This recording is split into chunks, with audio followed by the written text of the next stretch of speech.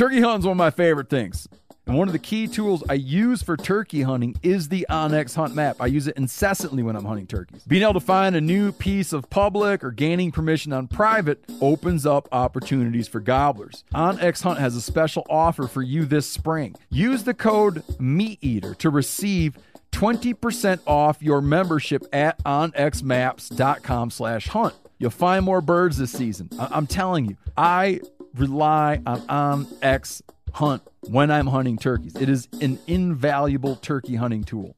This festival and concert season will be all about the boots, and Tecovas is your stop before attending your next concert. All Tecovas boots are made by hand in a time-honored tradition with timeless styles that are always on trend. Yeah, Steve, they're very comfortable, they're very fashionable, and I enjoy wearing mine around the office and anywhere I go. Stop by your local Tecovas store, have a complimentary drink, and shop new styles. If you can't make it to a store, just visit tecovas.com. That's TECOVAS.com, and find your new favorite pair of boots today. If you're 21 or older, consume nicotine or tobacco, and want to join the Black Buffalo herd, head over to blackbuffalo.com to learn more. You can order nicotine pouches online. They ship directly to most states, or check out their store locator to purchase pouches at thousands of retail locations around the country. Black Buffalo Tobacco Alternative. Bold flavor, full pouches. Warning, this product contains nicotine. Nicotine is an addictive chemical. Black Buffalo products are intended for adults age 21 and older who are consumers of nicotine or tobacco.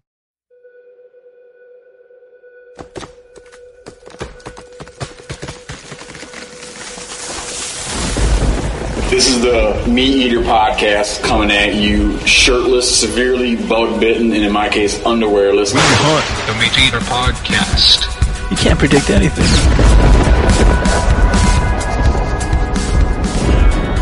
Okay, Mitch Petrie, I want to return to something we were talking about before we turned the machine on. Did you say that muskie fishing in Minnesota is called the fish of a 10,000 casts? Yeah, not just Minnesota. Guys, but not just in Minnesota. Not just I Minnesota, thought maybe you're right. confusing that with the state. 10,000 lakes. Yeah. Yeah, so it's just a number that was stuck in someone's head. Right. No, they say the fish of 10,000 casts. I've heard that That's as well. just a known thing. Yeah. But the way we do it, it's not the fish of 10,000 casts. The fish, I would tell you, it's evolved over the last 5 years. The lake we'll fish on has zebra mussels and a lot of milfoil. So the water clarity has really improved, and the muskies have moved a little deeper. 5 years ago, there's hazards all over the lake, and the fish there's always fish at these hazards. Not always the same fish, but the structure is so perfect, we could just go and you would have a muskie encounter almost guaranteed. You don't want to say the name of the lake. It's not a secret. There's no secrets it's Lake Minnetonka. There's no secrets in muskie fishing. No, it's which is funny because you'll see guys out there that they'll post photos and they'll delete the backdrop so people don't know where they are. But it's like, well, you can figure out where they are for the most part. But no, it's a great muskie lake, and it's under a fair amount. There's a lot of pressure, but there's a lot of fish. I think the DNR estimates there's 1,000 trophy muskies in Lake Minnetonka. What makes a trophy muskie? 50 inches. 50 inches. That's what we're going for tonight. 50-inch muskie. Wow. Yeah. Wow is right. Yeah. Now, are there all kinds of northerns mixed in with these muskies? There are northerns and bass. The lake, it's an amazing lake, and it's 25 minutes from downtown Minneapolis. Hence the pressure. Yeah. Yeah. In your lifetime, how many muskies have you caught? 15. I've only been doing it for... Have you been counting your casts on a golf clicker? I haven't. You need a golf clicker that goes really high. Yeah, I haven't, but I had a young guy who worked for me, was a muskie guru, and he got me into it. My boss at the time, a guy named Ron Shera, who was a local writer, he wrote the outdoor beat for the Minneapolis Star Tribune for 40 years. His advice to me when he heard that I was getting into muskie fishing was to take all my muskie gear and destroy it before it ruins my marriage, because that's kind of what muskie fishing does. And it sucks because you can't catch them. You can't, exactly. can't master it. Right. My maternal grandfather was a very avid muskie fisherman. Yeah. He would fish northern Wisconsin. Yeah, that's a great place for it as well. That's probably the epicenter. He was a live bait muskie fishermen, as I think probably most people were back then, right? Sure. We use live baits here in the fall. So as the season goes on, the muskies start eating bigger baits, and then in the fall we slow troll suckers, live suckers, like 20-inch suckers. Whoa, it's pretty cool because it's like fishing halibut. Yeah, and you're just sitting, you're watching. You watch the tip of your rod; it will start bobbing, and then you feed it line, and because the muskie, once they get it in their mouth, it's not like a trout or something. If they feel it doesn't feel right, they spit it out right away. That once they taste that meat in their mouth, it's on my bucket list. I haven't done it, but I've seen it on like YouTube. Muskies will take the sucker, and they won't have the hooks in their mouth, but you'll boat the fish, and they're just holding on to the live sucker. They don't even have a hook in their mouth, but they won't let go of it. So. Yeah, because they got like in Northern, they got those back angled. They got those the teeth that lock. It's kind of meant when they grab something, man. It's like it's going to rip when you pull it out. Right? Yeah, it's not like that's not a two-way street. No, we heard that same thing about the lingcod, right? Yeah, a couple weeks ago. Oh, that's real. Yeah, you hear all. I haven't seen it happen, but anyone that spends a ton of time fishing them talks about catching them that aren't hooked. Yeah, and then people are always catching lingcod. Latched onto another lingcod, latched onto a rockfish, latched onto a pink salmon. Sure. He just comes up in the boat. We do a lot of fishing in northern Minnesota and walleye fishing, and a lot of stories of northern pike smacking a walleye as you're bringing it in. Yeah. Same deal. They'll hold on to that pretty good too. I have brought in northerns that were on something else and not hooked. And in fact, not too long ago, my little boy caught a largemouth on a bluegill and got it up in the boat, into a pontoon boat. Yeah.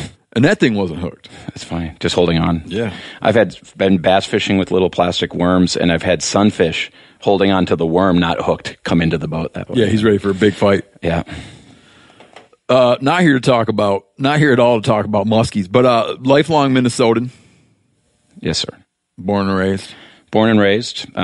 Minnesota's just where my family is. I've lived overseas, but I always came back here. And I told my boss, Minnesota's a hard place to recruit people to come live here because of probably the winters, but it's a hard place to recruit from as well. I think we have 4 seasons. Summers are relatively short, but you get a good spring and a good fall. And there's over 10,000 lakes, which I thought was a pretty big deal till I went to Saskatchewan, and there's like 100,000 up there. But we have a very, very good, it's a little bit, I do a lot of work in Colorado and, and out west, great outdoor lifestyle. Minnesota has a little bit of that, just no mountains, but a lot of lakes. A lot of water. A lot of water. Also, real quick, also joined by Ryan Callahan. Who's in it? You're just coming from the outdoor retailers trade show. Yeah, outdoor retailer, yeah. Also in Denver. Pretty good time. Fish out of water or no? No, not at all. So it's not a super hunting crowd over there. Oddly enough, so I wouldn't. I was invited to kind of talk about hunting on a public panel at the winter session with folks from REI, Patagonia, in this big public forum, and it was kind of intimidating. But after we got done with that panel, I can't tell you how many people came up and they're like, "Man, that was great," and just so you know, I'm a hunter too. And then, I like, "Psst, buddy." Yeah, it was. Yes, it was. And I really like this trade show because it's not hunting specific. I can just kind of lurk around and actually check things out, and the hunting community is so small. You're always running into people constantly. You can't ever get anything done. So, but you could just enjoy your anonymity. Yep. And look at product. Yeah. But I got stopped a ton. A lot of Meat Eater fans, lots of folks that listen to the podcast, seemed like old Dirt Myth was there as well.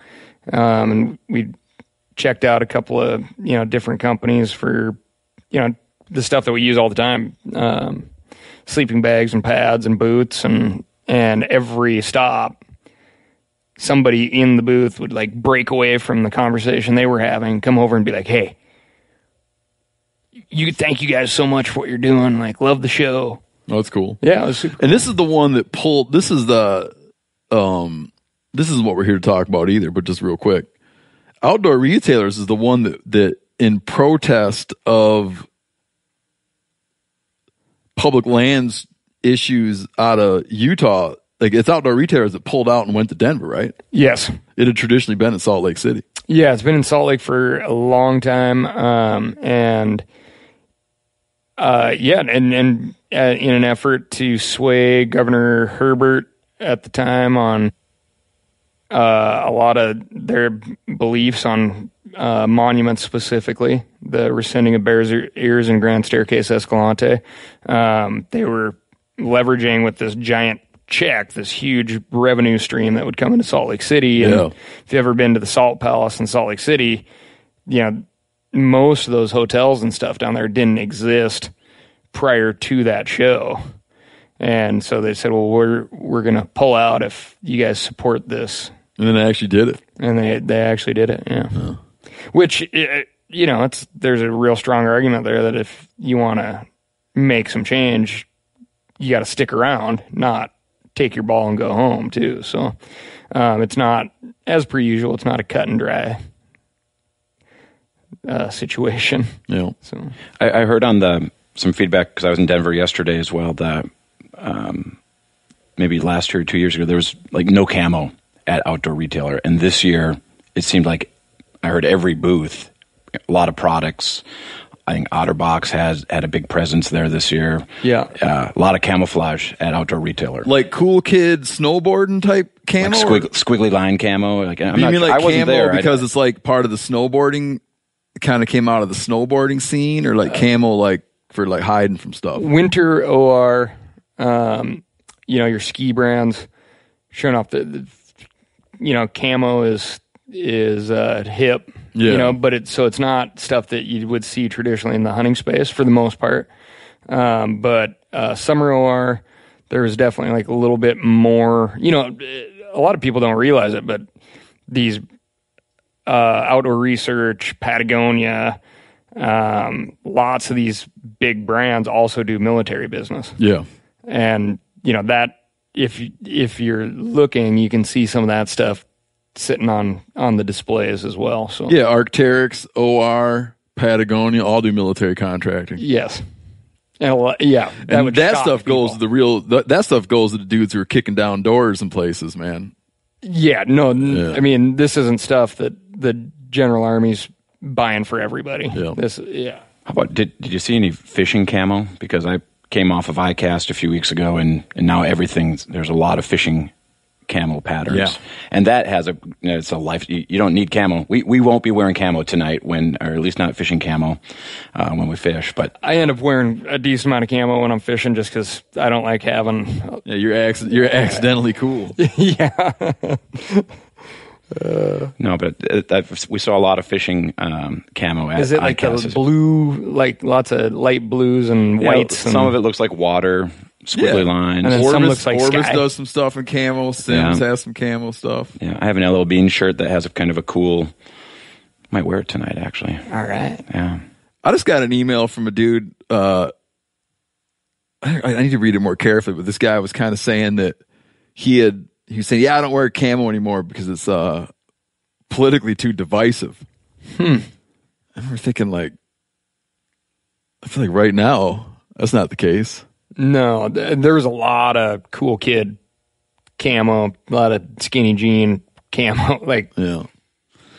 And also Janice Poodles, Giannis. Got an email the other day from a guy who said his wife's name's Janice, but she spells it Janice. And I need to write him back and clarify that it's in fact Giannis. Please do that. I will. All right, Mitch Petrie, tell everyone what you do for a living.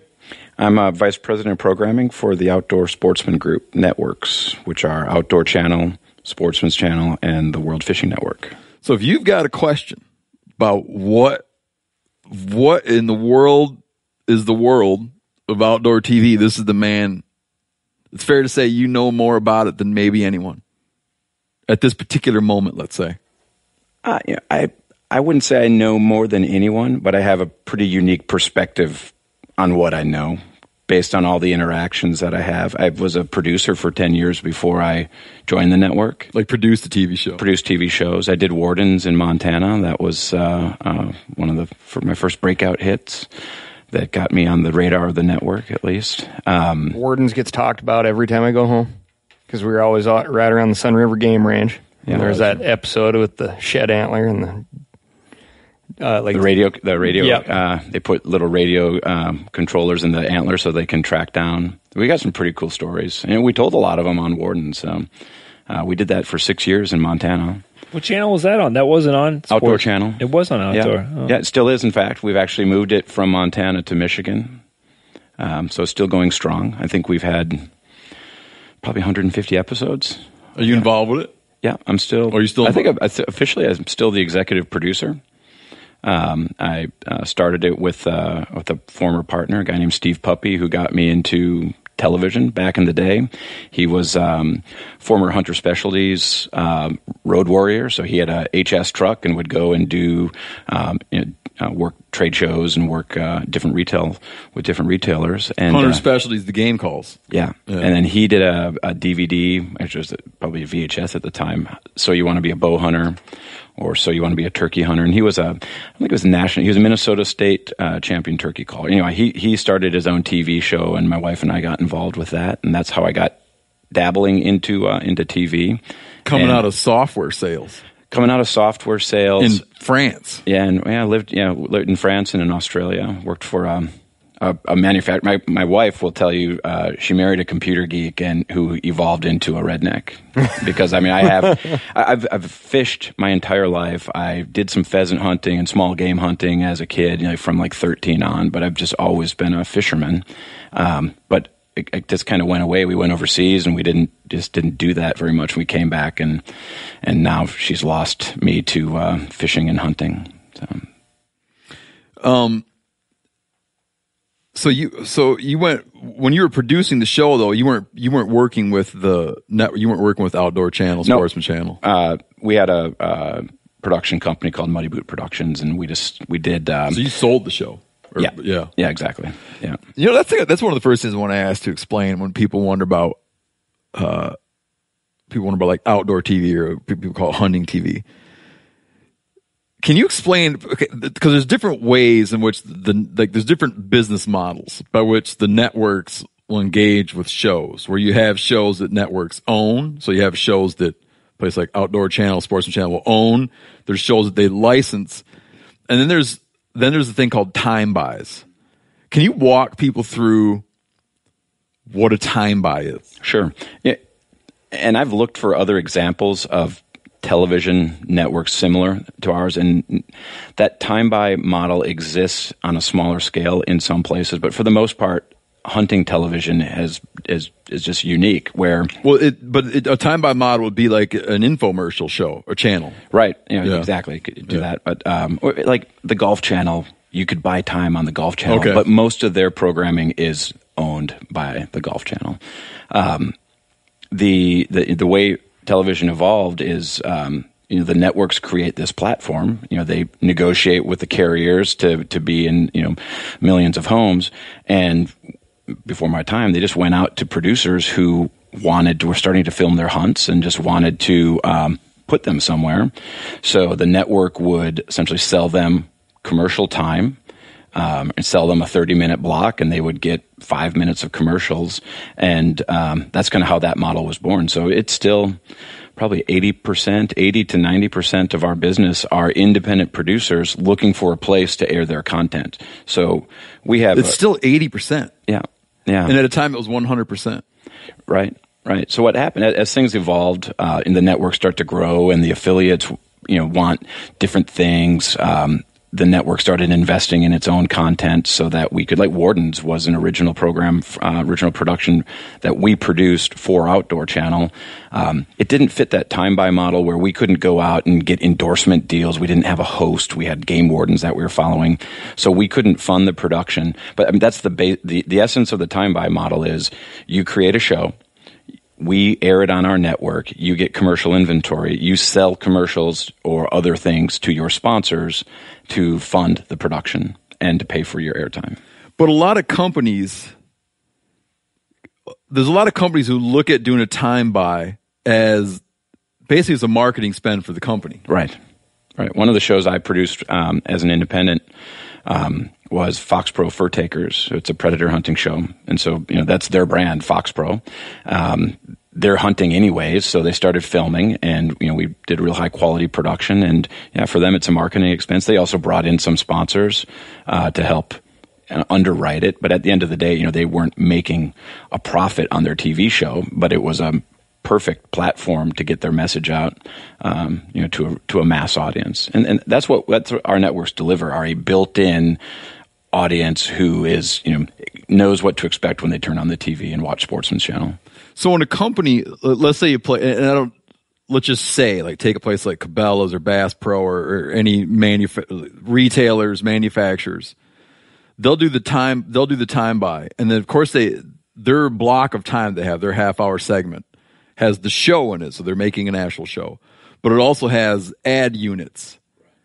So there are companies that they'll come in and use some of the ad units to draw the connection to their own brand. Right. But then they might also go and have ad units that are used by other outside partners of theirs. Exactly. Bass Pro Shops has productions. They have their own production operation. So they buy time from us, for example, for the Bass Pros on Outdoor Channel. So yes, they run Bass Pro and now Cabela's spots in that show, but they'll also run, they've got other brands too, so they're Nitro boats, but they might do a Mercury commercial in it, or they may even have, specific, Strike King or something as a sponsor of the show. So even though the retailer owns the show, they have a team that will go out and sell it. And the NRA does the same thing. Like, we have an NRA show, American Rifleman, that the NRA owns and produces. They have their own production operation, but they go out and sell a lot of advertising around that. And then they have a magazine that supports the production as well. Yeah. And another thing that happens, and this is, I think, where this is what's a little bit more interesting, is the other thing that happens is an individual can go and build a show. Right. Because I think there's a lot of people who are like, how does one have, how does a person get a hunting show? Right. And I think that there's probably the path, I don't want to say it's the path of least resistance financially, because there's a ton of resistance financially. There's a lot of work to put it together.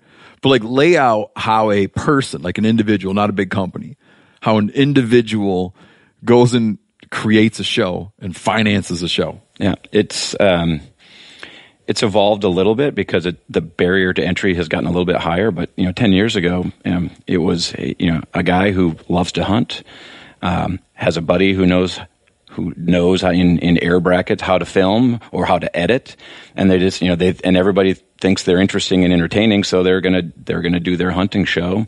And there are a lot of shows that started that way, but the networks started raising the standard of quality, and you have to start buying better equipment and hiring more talented people and evolve. But there's a lot of people that just started with that dream of wanting to hunt. They watched Bill Jordan on TV and TNT 30 years ago and wanted to be that. Now there's a lot of people that want to be the next Michael Waddell, and so there's still that dream of just buying a camera and buying a Mac and cutting a show, going and getting a bunch of sponsors, right, and selling advertisement space. But I think that's when I advise people early on, because we get a lot of inquiries, and I usually tell them you have to probably plan to spend upwards of $500,000 to get a show off the ground, to do it right, to have the production values, and to build a brand to the point where advertisers want to be a part of it. And that's probably the biggest mistake the aspiring outdoor TV personalities make, is these brands are not interested in funding your lifestyle. they were interested in moving product. So some of the best in TV have been, and the most successful, I should say, have understood that. Guys like Pat Reeve from Driven TV. I mean, he's been doing this for 30 years. He knows at the end of the day, if his show, if he's not using product properly and not overselling it, not to the point where you raise suspicions. Right, exactly. Yeah. And it's a battle that I fight, because I get it. You need to satisfy your sponsors and your advertisers, but you're also, you don't want to oversell. Viewers can smell the sell. I'd rather see them just use a product properly than say, hey, look at this, thingamajig I'm using here, and this is making me, kill more deer or bigger deer or whatever.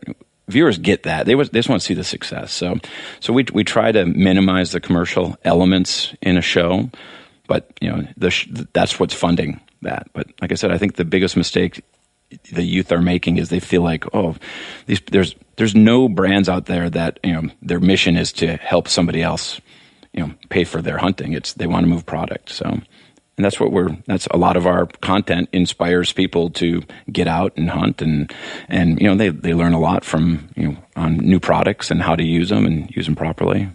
So increasingly you guys want to be, coming from the network perspective, you want to be in a situation where you're saying like, sure, you're buying space from our network, but there's some parameters around this. Right. Like I'll sell it to you on the condition that your product meets a certain threshold of quality. Right. And that too has evolved because, Outdoor Channel has had very high standards, for the better part of a decade and we've been sold out for the most part for the past 15 years. So we can discriminate a little bit about, what kind of content we're willing to take. Oh, for 50? You say for 15 years you haven't had to worry about how you're going to fill that space up. In fact, in prime time, I don't have a lot of flexibility because I've got a lot of long time shows that have owned those time slots for a long time and have been very successful, for us and for them. That's I say a lot. I'm in the business of creating these mutually beneficial relationships. We have all of these assets and investments in our networks and building our audience so that when Meat Eater comes on, it's gonna reach that audience. And then the producer needs to go out and be successful in selling that time to their sponsors to fund it. And if they're not successful, then we're not going to be successful. But yeah, we've been sold out for the better part of a decade. When we were emailing, you mentioned you mentioned the good, the bad, and the ugly of outdoor television. What do you mean by that? When I took this job, I had a vision and really a goal to leave hunting and fishing, not just hunting and fishing and television, but in a better place than when I came into it. But there's a lot of masters, and there's a lot of people have very specific tastes in what they like. And so, we have some producers who are, loud and great characters, and they tend to draw a good audience, but they also draw detractors. And so I'll have, people, you need to get rid of that show because of that. Or I'm only into, Western archery hunting. I don't care about, Midwest deer and guys whispering in the tree. So,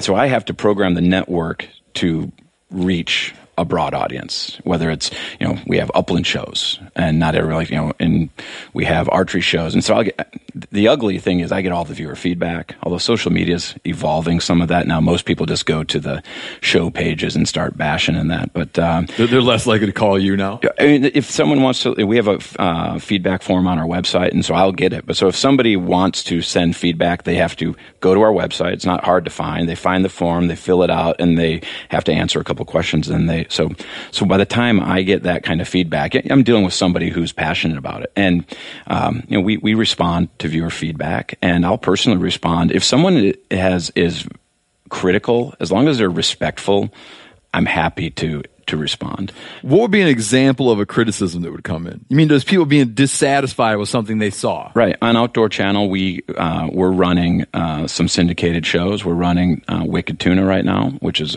an awesome show if you haven't followed Wicked Tuna.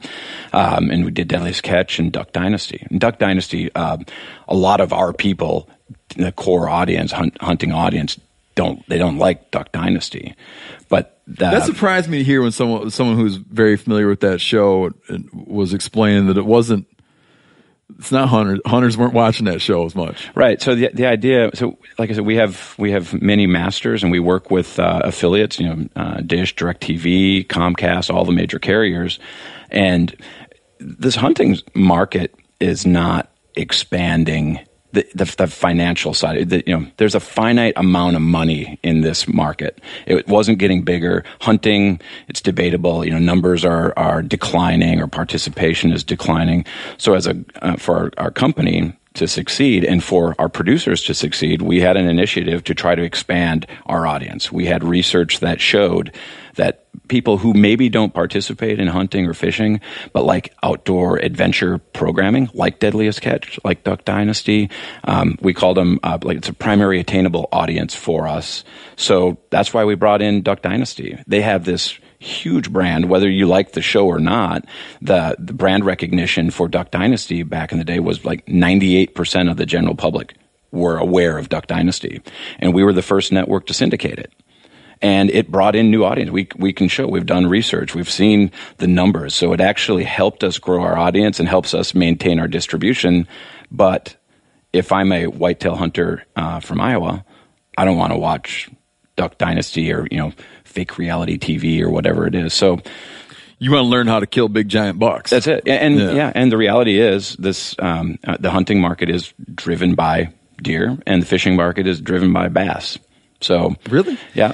My impression of how people watched hunting TV probably isn't correct, but my idea was that people watched it like how people watch the news, where there's people that just have it on and they just watch what's there.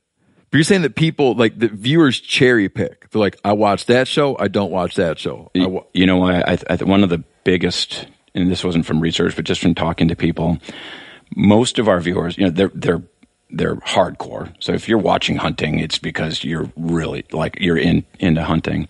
And I think they judge the shows they watch mostly by if they would want to be in camp with the talent. Mm-hmm. I hunted last year with Roger Ragland, who's been in the business for 30 years, and part of it was because when I watch Roger Ragland on TV, I want to experience what it's like to be in a camp with Roger Ragland. And that's a lot of the feedback. You get it in social media as well. So, Michael Waddell is, I wish I could hunt with Kip Campbell from Red Arrow. So, and there are guys that don't appeal to certain people. So I think when they watch it, they're like, it's like almost, I can't hunt now, but I'm going to be watching these guys hunt. And that's how they pick the shows they like. Spring is a great time to do something with your family. Do some spring cleaning, which I kind of started today outside, planning outdoor activities, which I'm always doing, taking a little trip to Hawaii with your kids for spring break, which I just did, which was great. You know what else you can do for your family this spring? You can shop for life insurance with Policy Genius. Make that part of your financial planning for the year. I've said it before 1,000 times, I'll say it again. When my wife and I, when we started having kids, we got serious about life insurance, and man, I felt so much better after we did. With Policy Genius, you can find life insurance policies that start at just $292 per year for $1 million of coverage. Some options offer same-day approval and avoid unnecessary medical exams. Even if you already have a life insurance policy through work, it may not offer enough protection for your family's needs, and it may not follow you if you leave your job. So save time and money and provide your family with a financial safety net using Policy Genius. Head to policygenius.com or click the link in the description to get your free life insurance quotes and see how much you could save. That's policygenius.com. Applying for tags each year in the West can be daunting. Yeah, I apply for everything everywhere. It's daunting. You have to go to a variety of sources to formulate your best guess as to where to apply. Well, this is a thing of the past now. OnX just launched Hunt Research Tools to simplify the process for all hunters. This tool helps organize the data that matters, makes comparing hunt options easy, and helps hunters develop a plan based on real metrics rather than gut feelings. OnX Hunt also offers all elite members a free digital membership to Hunt and Fool, who I use, for boots on the ground insight and knowledge, and a membership to Hunt Reminder so you never miss another deadline. Stop stressing over application season and apply with confidence in 2024. Check out OnX Hunt Research Tools, free for all OnX Hunt Elite members. Not an Elite member? Well, let's fix that. Use code MeatEater to receive 20% off your membership at onxmaps.com/hunt. This is an app I use literally every day. I use it for every aspect of hunting, scouting, trapping, you name it. This festival and concert season will be all about the boots, and Tecovas is your stop before attending your next concert. Tecovas has seasonal and limited edition offerings this spring, including men's and women's boots, apparel, hats, bags, and more. And Tecovas has first wear comfort, meaning you put them on, they feel great. Little or no break-in, period. It's hard to find this level of comfort paired with this level of style. Plus, their direct-to-consumer pricing keeps value on your feet and money in your pocket. Just ask my buddy Chili, who's been slipping around in his Tecova boots, talking about how great he feels in them. He loves them. Yeah, Steve, they're very comfortable. They're very fashionable, and I enjoy wearing mine around the office and anywhere I go around Bozeman. Stop by your local Tecovas store, have a complimentary drink, and shop new styles. The smell of fresh leather and a friendly staff are at your service. Many stores have leather custom branding to make your boots truly personalized. And with regular live music and events, there's no in-store experience like it. If you can't make it to a store, just visit Tecovas.com. That's Tecovas.com and find your new favorite pair of boots today. What are some of the kind of like the famous talent pool, right? Yeah. What are, like, do you got people that you look forward to them calling, and then hosts that you really don't look forward to them calling? Kind of like, right? Because you're communicating with all these people. Is there a chance any of them will hear this? No. Okay, good. So no. I started as a producer and had my own company. So I've run a small business, and most of our producers are small business owners. And I've walked that path. It's not easy. So I go into, whether I like somebody personally or connect with them as a friend, whatever, I go into almost all of the conversations with a certain amount of respect for what they're doing, growing their business. We have producers who have, 10, 15 employees. And it's, so they're very passionate about hunting and the business. So yes, there are times when my phone rings, and I wouldn't say I cringe, but it's like, okay.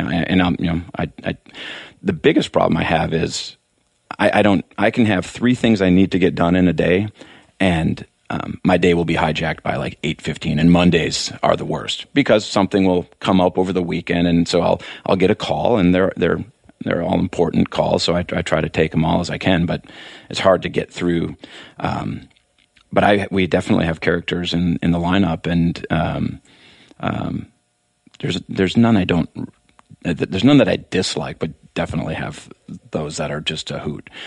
I'm a sucker for people with passion. So I had a conversation today with Mark Zona. He's a bass fishing guy. Zona's Awesome Fishing Show, and the guy, he's hardcore. He is intense. He's an amazing. That's what it's called. Zona's Awesome Fishing Show. I like the guy already. He's a Chicago guy. Lives in Michigan, but he's just a great character, and he's somewhat polarizing too. Some people don't like his style because he's dude. He says dude a lot, but he's authentic, and I'm drawn to that in our talent. I like talent who are the same off camera and on camera. Yeah. Because at some point it's hard to. I don't want to know. It's like, oh, I'm this the on camera guy or the. It's most of our hosts are authentic, and I like that. And so we work with Ted Nugent, and to explain Ted, and I've worked closely with him, he's in a league of his own. I mean, he's a rock star. He's a hunting TV star. He's literally a rock star. Yeah. And I mean, Ted has, there's nobody can do what Ted does. I mean, people think they might be able to do it, but to go on to CNN and take on Piers Morgan and win, just be Ted, you can't. I've met Ted and I've met Donald Trump now, and you can't connect with these guys. Like, we can connect. We can connect over fishing. We can connect over food. We can connect over. Ted is just, he's so driven, and that dude works harder than any human being I've ever seen in my entire life. I mean, he still does like 200 concerts a year, and he hunts like 340 days a year. It's like, seriously, I mean, he is just always out doing something.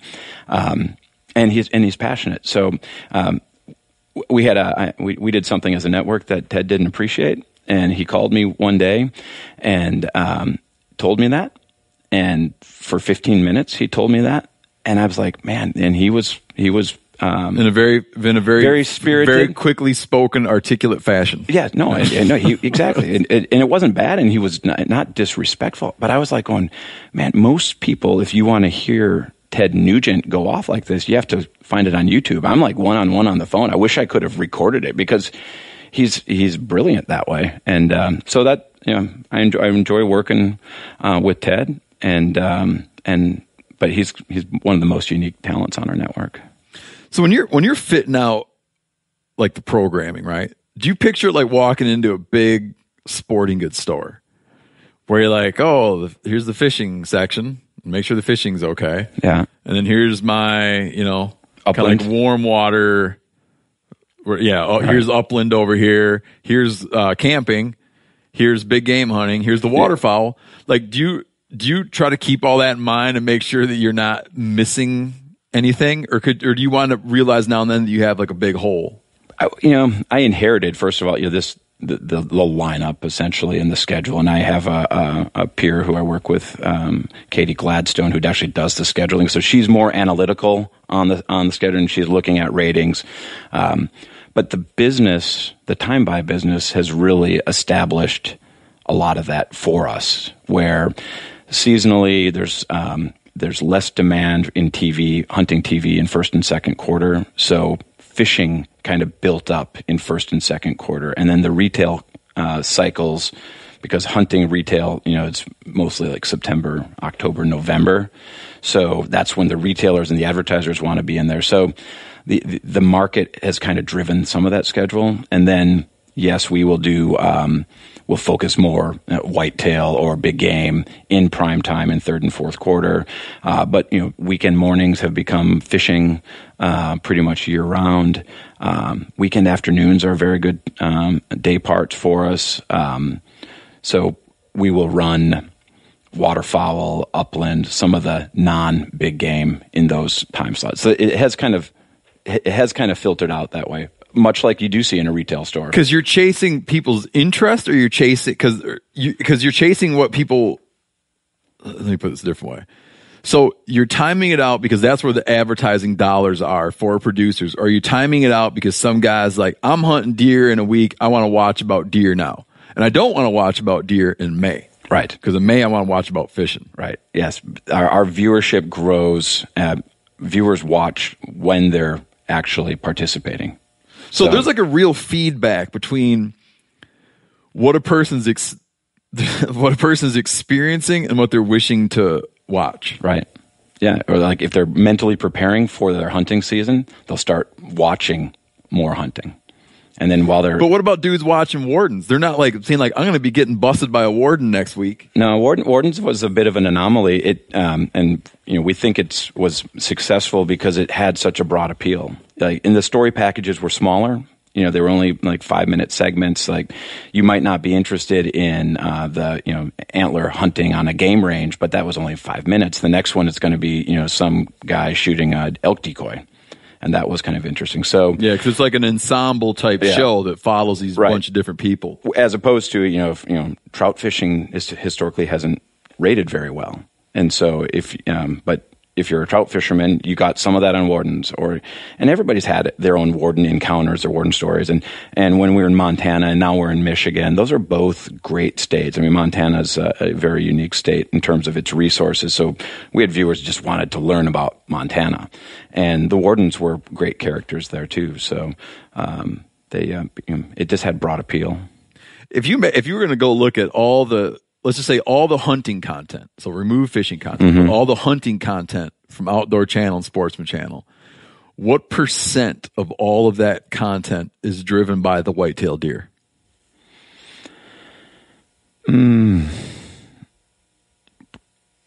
It's probably 60%. Wow. Yeah. You like that, Yanni, huh? It's the first thing you've said. I can't believe it. Yeah. 60%. I would have thought higher. I would have thought a little higher. Whitetails and turkeys, though. What's that? Yeah, what's 75%? So what's number 2 next to whitetails? We do a lot of elk, so a lot of big game, and some of the moose. So yeah, it's big game. I think people like to watch a moose show, right? Yeah, Jim Shockey will tell you that his ratings they bump every time he does a big Yukon moose. So and that's aspirational. We see a lot of that. There's not a lot of people who participate in sheep hunting or goat hunting, but they'll watch it on TV because it's one thing's interesting though. Your show is very different, I think, but a lot of times, like the big international destinations. And I'm not talking Africa. But like hunting in the Himalayas, or as Michael Waddell accused Jim Shockey of hunting red-bearded devil goats in Djibouti or something like that. It doesn't really drive viewership because your average Joe can't relate, wants to see deer, or they can relate to a moose, or they can relate to an elk, even if they don't participate now. Because it's in their like it's officially in their, a deer. Spatial awareness, man. It's right, like a thing that one could feasibly go do. Right, and people will watch. You'll watch some sheep shows or some of the ibex shows, because the destinations are really cool, and it's kind of out there, but people they're not driven like they are for deer hunting. Yeah.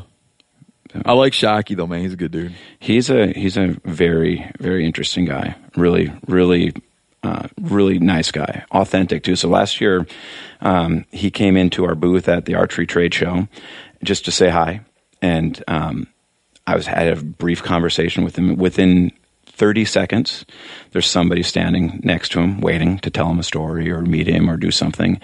He was there for like 3 hours, meeting his fans and talking to people. He didn't do it wasn't a scheduled appearance. It wasn't just loving it. And people standing there being like, "Look at this buck my cousin shot." Yeah, exactly. Yeah. There's a downside to that too. I've had conversations. Will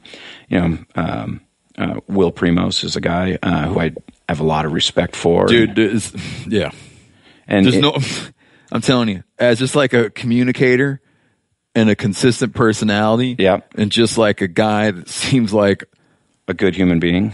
Will Primos. Yeah, so I'm going hunting with him this fall. I get, good for you. I get some good opportunities, and I want to have those experiences, while I can. So I don't get to do a lot, but Will and I, we actually did some business together 5 years ago, and we had talked about going. And this last year, I just said, "Will, I think now's the time." I've never gone on an elk hunt. I've probably watched 10,000 elk hunts on TV, so I'm excited. And I'm a very passionate turkey hunter, and when I get a turkey, I call a turkey in, and it's gobbling, and I can feel it drumming and strutting. I just get super excited. So when I have an elk coming at me, and the first time I told Will I might have to wear diapers because I can't imagine how awesome it's going to be. So we're going to New Mexico, and we're going to do an archery elk hunt in September. You talk about that thing that happens where it's like you want to be with someone to listen to, even just to put in, and I honestly have a bunch of the CDs, to put in his stuff and hear Will Primos explain things, right? Right. He just explains things now and then in a way where he explains things where I'm jealous that I hadn't thought to put it that way. Yeah. And you're drawn into Will and the Primos. It's one of the top shows on our network, and they've got good production values and they've got a great team, but the reality is it's exactly that. He just connects with the viewer on a very deep level. People are comfortable with him. They trust everything he says. He's not just schlepping product. He's passionate about it. He's using it. He's developing product. So he's been very successful at doing that. One of the things it is for me is he likes animals. Yeah. He likes animals. He likes knowing about them. He likes being around them. For him, animals are not a tool by which to secure fame Right. or perceived fortune or something that he kind of also a little bit doesn't maybe like that much. Yeah. It's like he loves wildlife. Right. And likes to be in proximity to it. And all the elements of the hunt and Sure. and the Yeah. camaraderie and the family and it's And likes talking to them. Yep. The speak the language thing is real. It's Right. not just a cool slogan. and tricking them. Yeah. Yeah. If humanity were to end and all the planet were to die off except for just Will Primos, I think that Will Primos would still go out and observe wildlife. Yeah. I'm getting to this, I shook the dude's hand one time and he didn't know who I was or what I was doing. It was a long time ago, but I'm just getting this from listening to his DVDs. Yeah. Yeah. He's a good guy. And an amazing businessman too, I'm trying to think. He tells a story about how he got started making the mouth calls. He used to buy condoms for to get the latex. To get the latex, and I think he tells a story about being. I think he went and had to buy some condoms, and he ran into like the father of one of his classmates, and was so anyway. That was before he was buying it commercially and that. But there's so many little stories like that in this industry. No, honest, I'm just making game calls. That's why I want to spend time in camp with these guys to hear more like that. You'd brought up the idea. I'm not floating this, but you brought this idea up. Is hunting TV good or bad for the sport? I think there's a lot of people who hunt, a lot of people who fish, I feel, that would say it's bad. Mm-hmm. No, that's why I brought it up. I hear it from them all the time. That's why I wanted to talk about it, because I'm interested to hear what you all think about it. I generally think it's good, and we at the network work very hard to make sure that it's good in terms of the quality that makes it to air, the ethics around it, the storytelling, the conservation message, the recruitment and participation. I think those are all good things. But when I talk about the good and the bad and the ugly about TV, it's like, well, there's other sides of it that people don't care for. If you're a Western big game hunter, you don't like to see some of the things that your colleagues might do, and a big part of the market does. There's people who don't like predator hunting, or just, it's just not for them, or Africa hunting. That's a very polarizing, part of our programmatic mix. So in general, I think it's good, but I thought it'd be something worthy of discussing, because there are those who don't think it is, that this is a personal sport and that it doesn't belong on TV. I think it's done a lot to help promote hunting, and when it's done properly, it's a very good thing. Yeah, if I was to imagine, if I was to think of the different criticisms I hear, I think that's kind of. That's a big one. It's just that Thomas McKinter, he didn't use it in this context, but like pissing in the cathedral, that it's like this. It's this very personal thing. You're in the out of doors. You're out. You're in the outdoors because Someone asked me why some people say out of doors and outdoors. When I grew up, there's a magazine, Michigan Out of Doors. Mm-hmm. I just got it in my head, out of doors. When you're in the outdoors, in nature, it's like this personal experience you're having.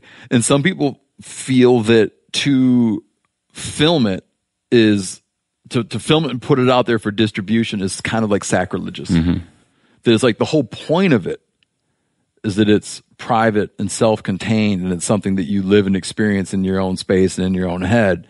And to take that and package it for consumption and put like a personality behind it, it strikes them as being a little bit offensive.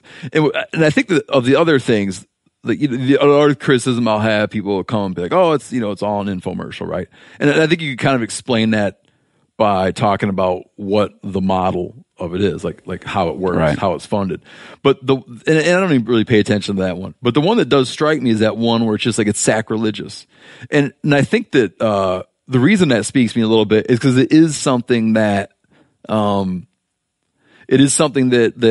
I do, like, that part of me feels, right? Like there's like push and pull inside everyone's head. Mm-hmm. And I think even my own brothers who I grew up hunting and fishing with, and they're two of the most dedicated hunters and fishermen that I know.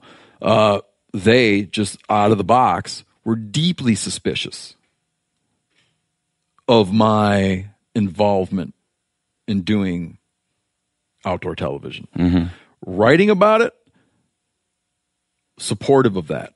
Right. They felt that aesthetically, that's like okay. But then look at the deep history of it. Like people have been writing about it since people were writing. Right. So there's a trajectory there. There's like a thing that's like for 100+ years more. Well, I mean, it's kind of funny how deep it goes, because if you go back and look at the oldest known representational art in Europe is people Wall art, right? Writing the story of their hunt on a cave wall. Right. So it's something that it's like acceptable because there's something very personal and intimate about writing. But to them, it was kind of like, you're going to do what? All right. Like film it and then put out your innermost personal experiences out for, like, why would they want to watch? Just a suspicion, man. Yeah. It's tough and to generalize. I've never really found like a really great way of countering. I haven't found like a great way of countering the argument. There's some things people say, and I always look forward to them saying it because you can tear their argument apart so easy that it's almost fun. But that one's not one I really look forward to taking now, because I have to kind of say, like, if you feel that way, I'm probably not going to change your opinion about it. I'd like if you watch the show to see it. But in your show could change that person's opinion, but there are others, and they're not wrong for it, that wouldn't, because it's more of a character-driven hunting show, and it is kind of a, hey, look at me. Michael Waddell is a very passionate, hunter in that, but he's a character. People watch him because they're curious about, what he's going to say and how he acts, and that very different than, Sportsman's Channel we've differentiated the networks a little bit, where Outdoor Channel is more general entertainment, talent-driven type content, where Sportsman, because a lot of our magazines have driven that content, is more editorial style. It's less about the talent and more about the art. And so our viewers are different that way. And interestingly enough, I don't remember the exact number, but it's probably around like 40% of our magazine readers actually watch the network, the TV, because it's just a different type of consumer. If I'm going to read Guns and Ammo, it's because I'm interested in guns and ammo, and I want to go deep. If I'm going to watch The Gunfather on Outdoor Channel, it's because I want to be generally entertained. It's not because necessarily I'm a firearm enthusiast. So when someone says, I think it's a very personal thing, they're right. For them it is, but for millions of others, it's not. It's aspirational. They're learning. I was going to say, it's very hard to generalize too. We have 200 different producers and a lot of different shows. So, I could tell you that, your show is very personal for people, and they whereas some of the others, not so much. It's just about that hunt, and huge audiences like those shows too. So there's no right or wrong answer either.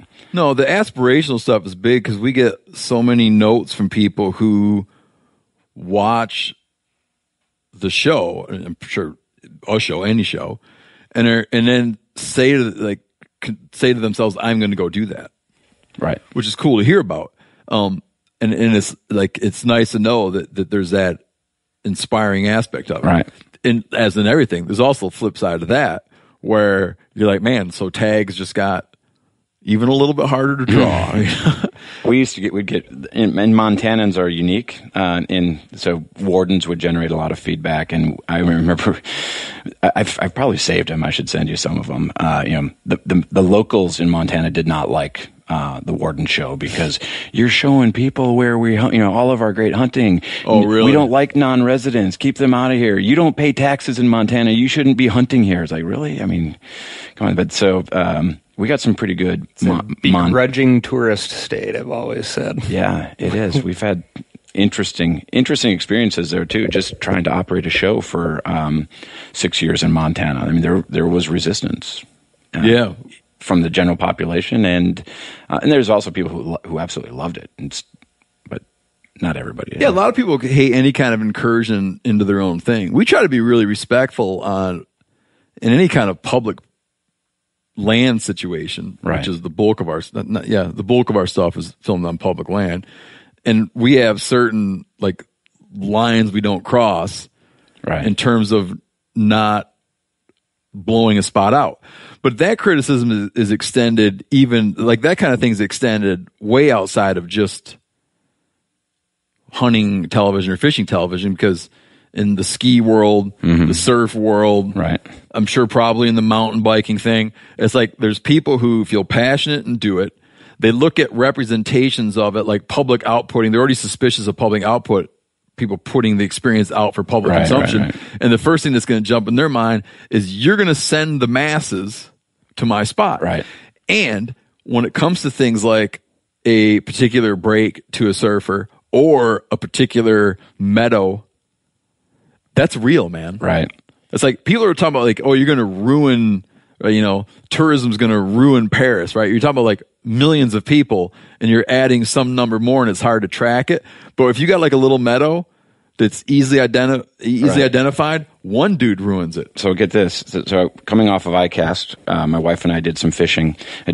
Two short stories from there. One, Mark Davis, who does Penn's Big Water Adventures, big saltwater, great show, great character. So Penn Reels. Yeah, Penn Reel. So my Mark goes all over the world fishing, and he had somebody come up to him at the show, and they said, you got to come down here. We got redfish, and Mark's like, and the guy was just selling him on the quality of the fishery and the giant fish and how amazing it was. And Mark's like, do you like your fishery? You like how it is?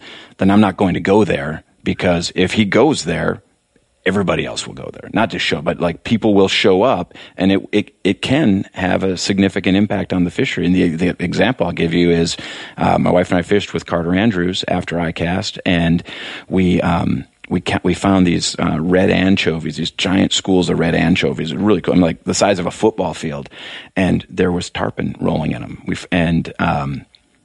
We did a Facebook Live event, and I caught a tarpon the next day in that, and apparently 2 or 3 days later, there's like 9 boats off this area Because people recognize the bridge or whatever. Or we probably they knew we were off of Vero Beach. Okay. And it's like, so that was just some minor social media exposure, and all of a sudden it's like, I was gone already, but they had continued fishing, and they're like, yeah, when they showed up, there were already 3 boats on it. 2 other boats came in. The word is out. Yeah, but that's the funny. That's like kind of the point I'm making too. Is the word is 3 people, right? Like that's the tipping point, right? But then that spot is like done. I mean, there's too much pressure now, and it's like everything moves off. But on a more positive note, though, there's when you go to a tackle shop, and it's probably the same in Montana, where you go to a fly shop, but the word gets out, like whopper ploppers is a top water bait, and you can't find them around here because somebody started catching fish on whopper ploppers, and now all the stores are sold out. So you'll go in across the country, and like Rapala's headquartered here in Minneapolis, and they sell countdowns, just original floating Rapalas, and in one store they can't keep them in stock, and in another store they can't sell them because it's just some guy locally had success on it, and people just start hearing it. And the tackle guy starts, there starts moving him. So, as a community, we do a lot of word of mouth, I think. So you're right; it has a downside where you can really have an impact. The criticism's so high there. Like if you do something, like if a person in outdoor media does something where you reveal that, people are pissed. But then if you go to any mountain town, right? And you go to the local fly shop, they put a sandwich board. What do you call those little things? Like right. I love that. They put like a little board out on the sidewalk that says where the bite is. Right, and what they're biting on. I think that Rock Creek, Squalus. I think it's brilliant because exactly, if you're a retailer, you need people to have success, So and that's what like but no one goes and kicks the door. Maybe they do. Do people get pissed at fly shops for sending everybody where the hot bite is? Yeah. And I but think at the same that's time, vague information too. I think also a creek. It's like, okay, yeah. I know this guy's telling me this. Probably just told the last 25 people that. Like we were over in the Henry's Fork this year. Ran over there to fish. The salmon flies were coming off on the Henry's Fork, and some of the guys I was with, they're like, oh, we got to go in the fly shop and I got to pick up a few things. I said, okay, no matter what, this stretch that I want to fish is what we're going to fish. And that's it. Despite your intel, yeah. Like, I do not care what these guys think. So, of course, we end up fishing the stretch that the guys at the fly shop told us to fish. And I was just in a bad mood the whole time. We get down there. There's more trailers at the put in than I've ever seen. The people running shuttles on the river have like two 15-passenger vans out of shuttle drivers because they're moving more boats and trailers on this stretch than they ever have. And I'm like, folks, this is what a sucker looks like. That's unique to fly fishing because bass fishermen lie. I mean, they'll come off the water and they'll say, what'd you catch your fish on? Oh, we were fishing crankbaits and deep weed lines. And, of course, they're fishing like worms on docks. They'll lie about everything. But the fly shops will. I don't know if they embellish, but I appreciate it when they do that. But I can see how, you're gonna stack that river up in that section because they're telling everybody. Mm-hmm. I was standing there with a buddy of mine one time years ago, and we had just skinned a bear. It was spring season. And we're coming out of Logging Road, and a guy pulls up, and he looks at my buddy's pants and says to him, looks like someone got one. And he looks him straight in the face and says, oh, it's just some old rabbit blood. And it's like awkward because everyone knows that it's just not true. Yeah. And it was kind of like it was almost more painful to me than if he had just said, like, I'd have been irritated if he had said it, but it was more painful to me to have a standing lie. Right? Yeah. Like, I have a difficult time. Like, if someone says, hey, how was the fishing? I find myself trying to not lie, but then, be, oh, it's okay. Got a couple. Right? Mm-hmm. I can't just be like, nothing. When in fact there was something. Yeah. Because, you wind up trying to be like not a horrible person, but then also you want to serve your own purposes a little bit. We're so fortunate in Minnesota. Like, bass fishing, if you like catching bass, I mean, the saying is, I think God put bass on the earth so everyone could catch a fish, and muskies to separate the men from the boys. So we're going to go muskie fishing tonight. But if we want to, we catch bass. And you can catch bass on every lake. Yeah, exactly. On every single lake. I grew up on a bass lake, man. Right. Well, every lake in Minnesota has bass in it. And they're not that smart. And they're fun. And so I'm all about participation, growing participation, taking kids out, taking friends out. I love to take them hunting and fishing. So I'm an open book when it comes to, and I'll also, like, on my social media, I'll post when I don't have success, because otherwise people think, well, they don't understand that we don't always go out and catch tons of fish.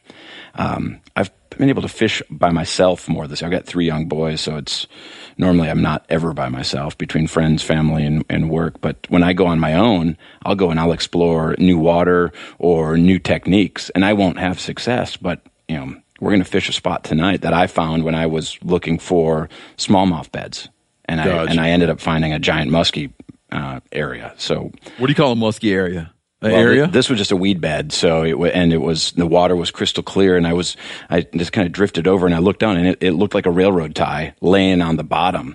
That's how you find them. Yeah.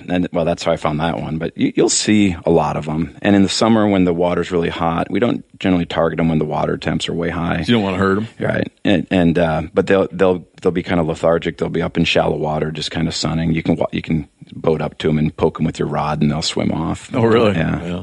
But they won't eat then. They're not catchable. They're just not in that kind of pattern. I was I went fishing with Matt Elliott from Benchmade, and you have too. But he's Yanni served Matt Elliott his first ever bass sandwich. Oh, nice. Competition, a hobby, what do you call it? An amateur competition bass fisherman who had never eaten a smallmouth sandwich. He had a little smallmouth tear rolling down his cheek. He thought it was good. Oh, no, yeah, he's just wiping that tartar sauce off his lips. He thought it was good, and he didn't want his wife to realize that they were good.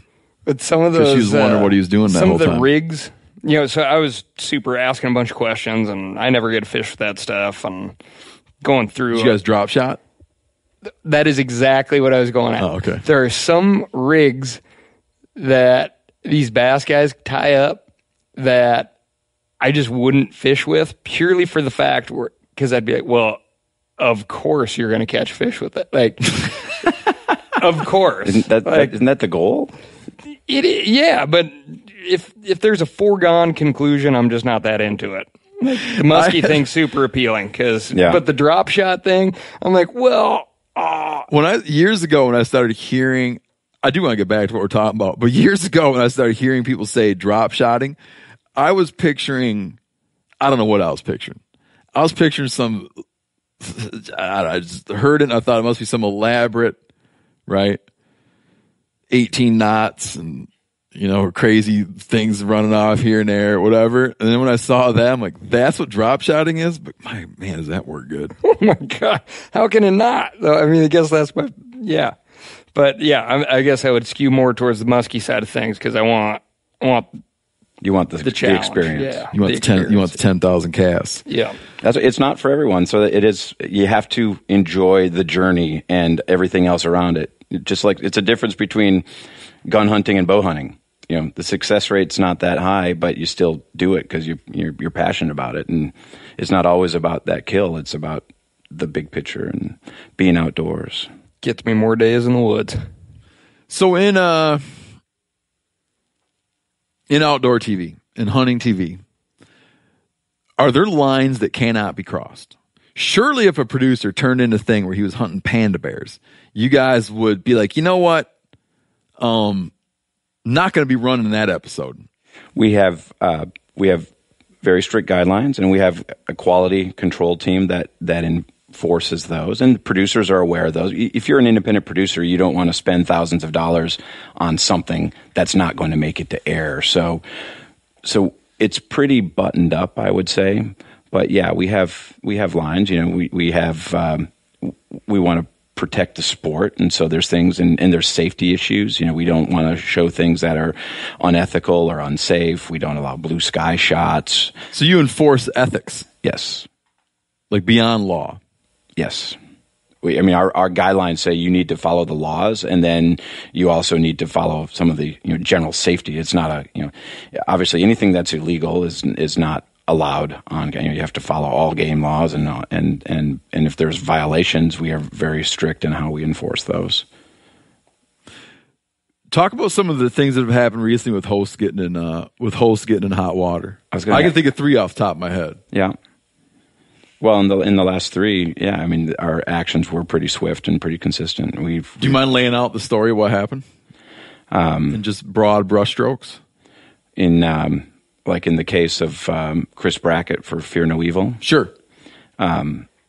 It's first of all, I told you that I have a lot of respect for the people that I work with and these producers, and Chris was one of them because Chris started with nothing. He was a postman, and he had a dream, and he had a passion, and I saw a video that Chris sent to Pat Reeve, and it was essentially a demo. It said, "Hey, Pat, I love what you do at Hunter Specialties. I want to get into this space." And so to see what happened was disappointing in a couple, because the incident that happened in Indiana happened, it's like 5 years ago now, right? So the where he shot 2 deer. And he put himself. He had a tag for one, but shot had 2. a tag for one, shot 1. And there's questions around that too, because he had a camera guy with him, and people don't know the whole story. They did tag the first deer that he shot, and so there's nothing. There's no. I really don't know the details of the story. I'm not like being coy. Yeah. I really don't know the details of the story. Well, what the only thing people know is from what they saw in the video is that a deer came out and he shot the deer, and then another one came out and he shot that one, and and he says he wasn't sure he shot this first one, and so it's all speculation beyond that. So yes, to take you through that. So when I saw the video and that, I was disappointed. Disappointed on a human level, and I was, Chris has evolved and had already evolved. He's a changed man from what he was 4 years ago. And people think that he went through this and then found God. No, Chris was actually had already transformed his faith life. but he's human. We're all human. So he made a mistake. And then another video comes up about him, berating a camera guy. And it's like, I've been there before. No, I've never berated a camera guy like that. But, Chris put a lot of pressure on himself back 4 years ago when he made that second shot to try to produce something, and he made a mistake, and he's paid a pretty significant price for it. I mean, we removed we find out about it, there are some questions. So we had to do a little bit of research and talk to Chris and talk to others about it, but we pulled the show immediately. Is that a tough decision to make? No, it's, we have guidelines. It was tough on a human level because I care for my producers. I care for Chris. I felt bad for him, and I don't want to pull the rug out. This is his career. This is what he's built up. But and then ultimately, the show just he lost some sponsor support, and Chris is a guy. He's got a great heart. I've had him at my home with my kids, and he's great with my kids and that. And he made a mistake, and it cost him. I think it cost more than it probably should have. But if he was a private individual, yeah. Oh yeah, absolutely, a private individual. This would have been. First of all, he's never been charged with anything, so he just lost his career. He doesn't get a ticket. He hasn't. There's nothing has become of it, and nothing probably will, other than he's lost his livelihood as a TV host. And it's interesting that the three cases that I'm thinking of, which the three cases I'm thinking of where hunting show personalities have been in trouble around these issues of shooting something and then shooting something else. I think a thing you hear about it, that people fear is people are like, oh, being in that situation where you're this, hunting celebrity, which is a term people hate, right? Mm-hmm. There's this hunting celebrity, and they're under such pressure to like get that big buck in order to become more famous, that they're put in these situations where they have poor judgment because they're trying to service business, right? Which would sort of imply that violations and getting in trouble is sort of just like only happens in outdoor TV, which we all know that it certainly doesn't. Right. And there's a lot of guys that get in a lot of trouble all the time who are not putting it out. But it's a thing I think that people feel. Another thing that I think people feel from the other side is people like to make examples of people.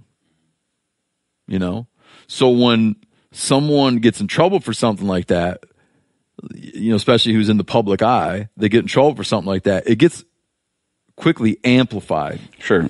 Where people are very ready to pounce. And in Chris's case, he has a polarizing brand. You loved him or you didn't. He had his catch line, a booyah, when he would shoot a deer. You very passionate about it.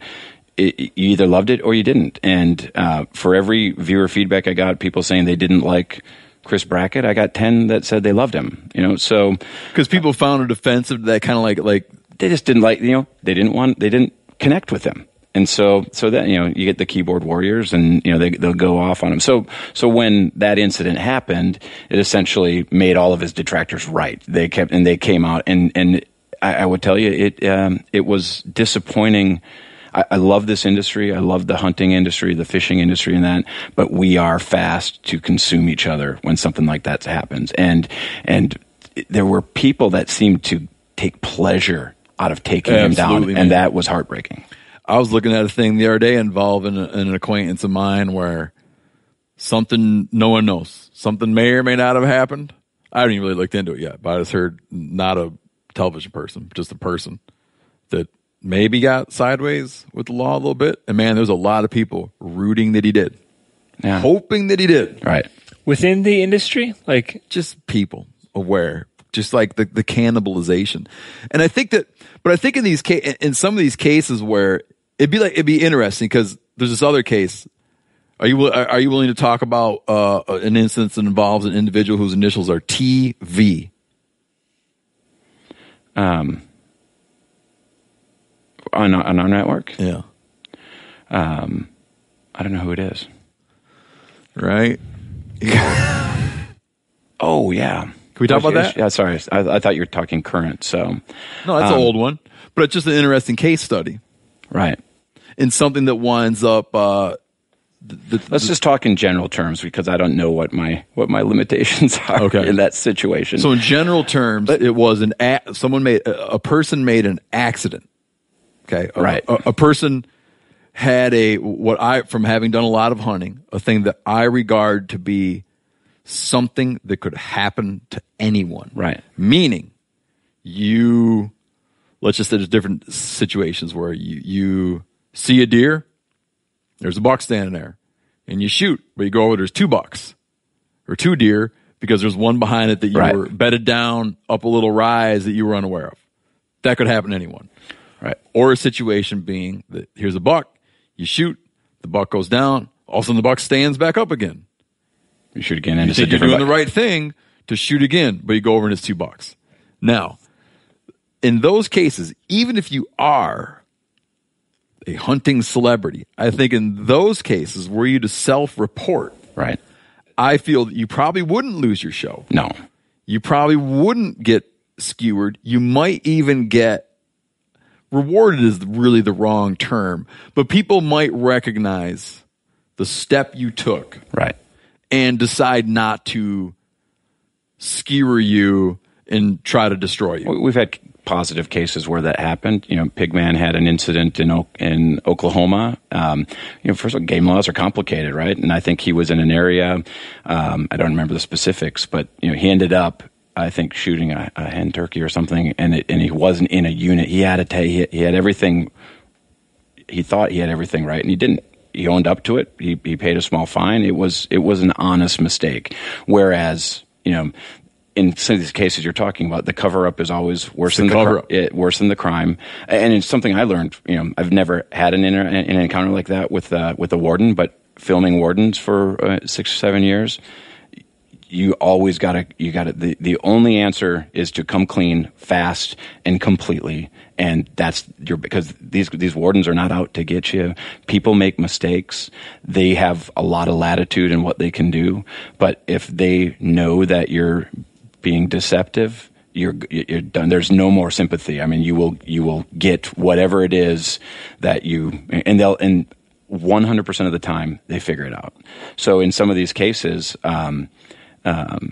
you just have to own up to it because, no, absolutely, people make mistakes. But yes, if it's a case where you blatantly disregarded the law and wasted, that's going to have deep and immediate negative and impact. That's what really seems like lead people into a very troubled path is the cover up. And in that situation, you're making this kind of like quick decision. You're like, there's a chance if I just hide this, right, covered up, there's a chance nothing happens. And man, is that seductive. Right. But there's also the chance that everything, that the world as I know it could end. Right. And by going the route of being like, Mr. Game Warden, I made a mistake. Right. There's gonna be, there will be ramification. But total annihilation of oneself isn't probably in the mix. No, we have Bowhunter TV. Kurt Wells was in Canada years ago, and I think a legal moose was like 50 inches, and he shot a moose, and it was like 49 3/4. Yeah. I mean, you can't, and it was a good shot. I think it was a bow shot. He was like 40 yards or something, and he self-reported and paid a fine. It's an honest mistake. It was, he and the guide, they judged it to be a legal bull, and it wasn't. Same deal. He could have hid that, but no, he did the right thing, self-reported, made that part of the story. He lost the trophy. I think it's made it part of the story. Yeah, that's great. It was the story. We gotta. That's got to be the story. The story has to be do the right thing. And we actually, in our guidelines, you have to follow the law, but we want to hold our host to a higher standard because we are being watched by everybody, and so. We always advise people don't you know the rules. You need to follow them. You need to have license. You need to wear blaze orange where it's blaze orange. Because right now law enforcement watches outdoor TV, and they look for violations. We've had cases of that as well. We had a warden tell us, what state were we in? Where the guy said, I don't need to be out in the field anymore. I got Facebook. Yeah. Idaho, maybe? No, it was in Kentucky. Oh, right. The warden said that. Yeah, game warden. He just was, I'm sure partially joking. No, but he's like, I don't need to drive around anymore. I got Facebook. I had Oregon state troopers or game wardens, and some are supposed to be more game wardens than state troopers, but I had a state trooper in Eastern Oregon basically say that that's how he's made all of his recent busts were all through social media. Well, and also just going to the local bar. I mean, in Montana, the wardens, the most successful wardens have very good local networks. And so, because they've got 400 square miles they're covering, they can't be everywhere, but they sure hear a lot because most guys who are poaching go to the bar and talk about it. And they're competitive too. Yeah. And they have their own territories, is what this guy was saying. And so a lot of the information that they'd get would be from other poachers being like, yeah, hey, I found this buck on the side of the road with its head cut off. You going to do something about it? Got a pretty good idea who it is. Really? Yeah. It's like drug dealers shooting drug dealers. Exactly. I had another on that same trip. I think it was the same trip where the guy was saying, I don't need it. I have Facebook. Another thing that he said to me that I thought was interesting is he doesn't like suppressors. Yeah. And his argument against suppressors is the gunshot is a very important tool for him. And he was saying, as it gets when he's bow hunting and it starts getting close to rifle season, he can't finish a night in his tree stand because, and he's like, something about that shot. Yeah. And he's down out of his tree stand zinging over in that, getting in his truck and going over in that direction. And that was his criticism of suppressors. Yeah, I've hunted suppressed and I like it. I follow the law, and so I'm not trying to. Yeah, they're great. Yeah, they're great. But I never looked at it I look at it from the perspective of just quiet. Yeah. But he looks at it from the perspective of he wants to know what's going on out in the woods, And you can still hear them, but yes, you can't hear it.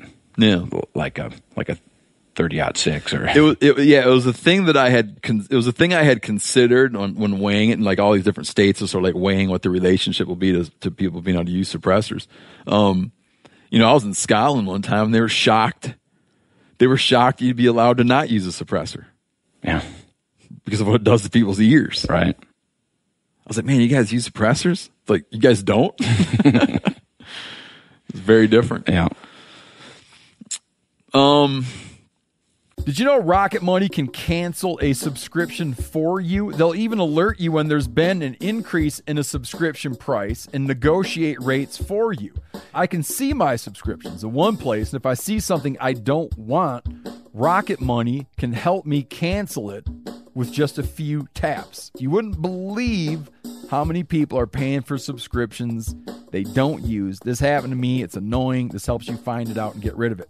Well, Rocket Money is a personal finance app that finds and cancels your unwanted subscriptions and monitors your spending and helps lower your bills so you can grow your savings.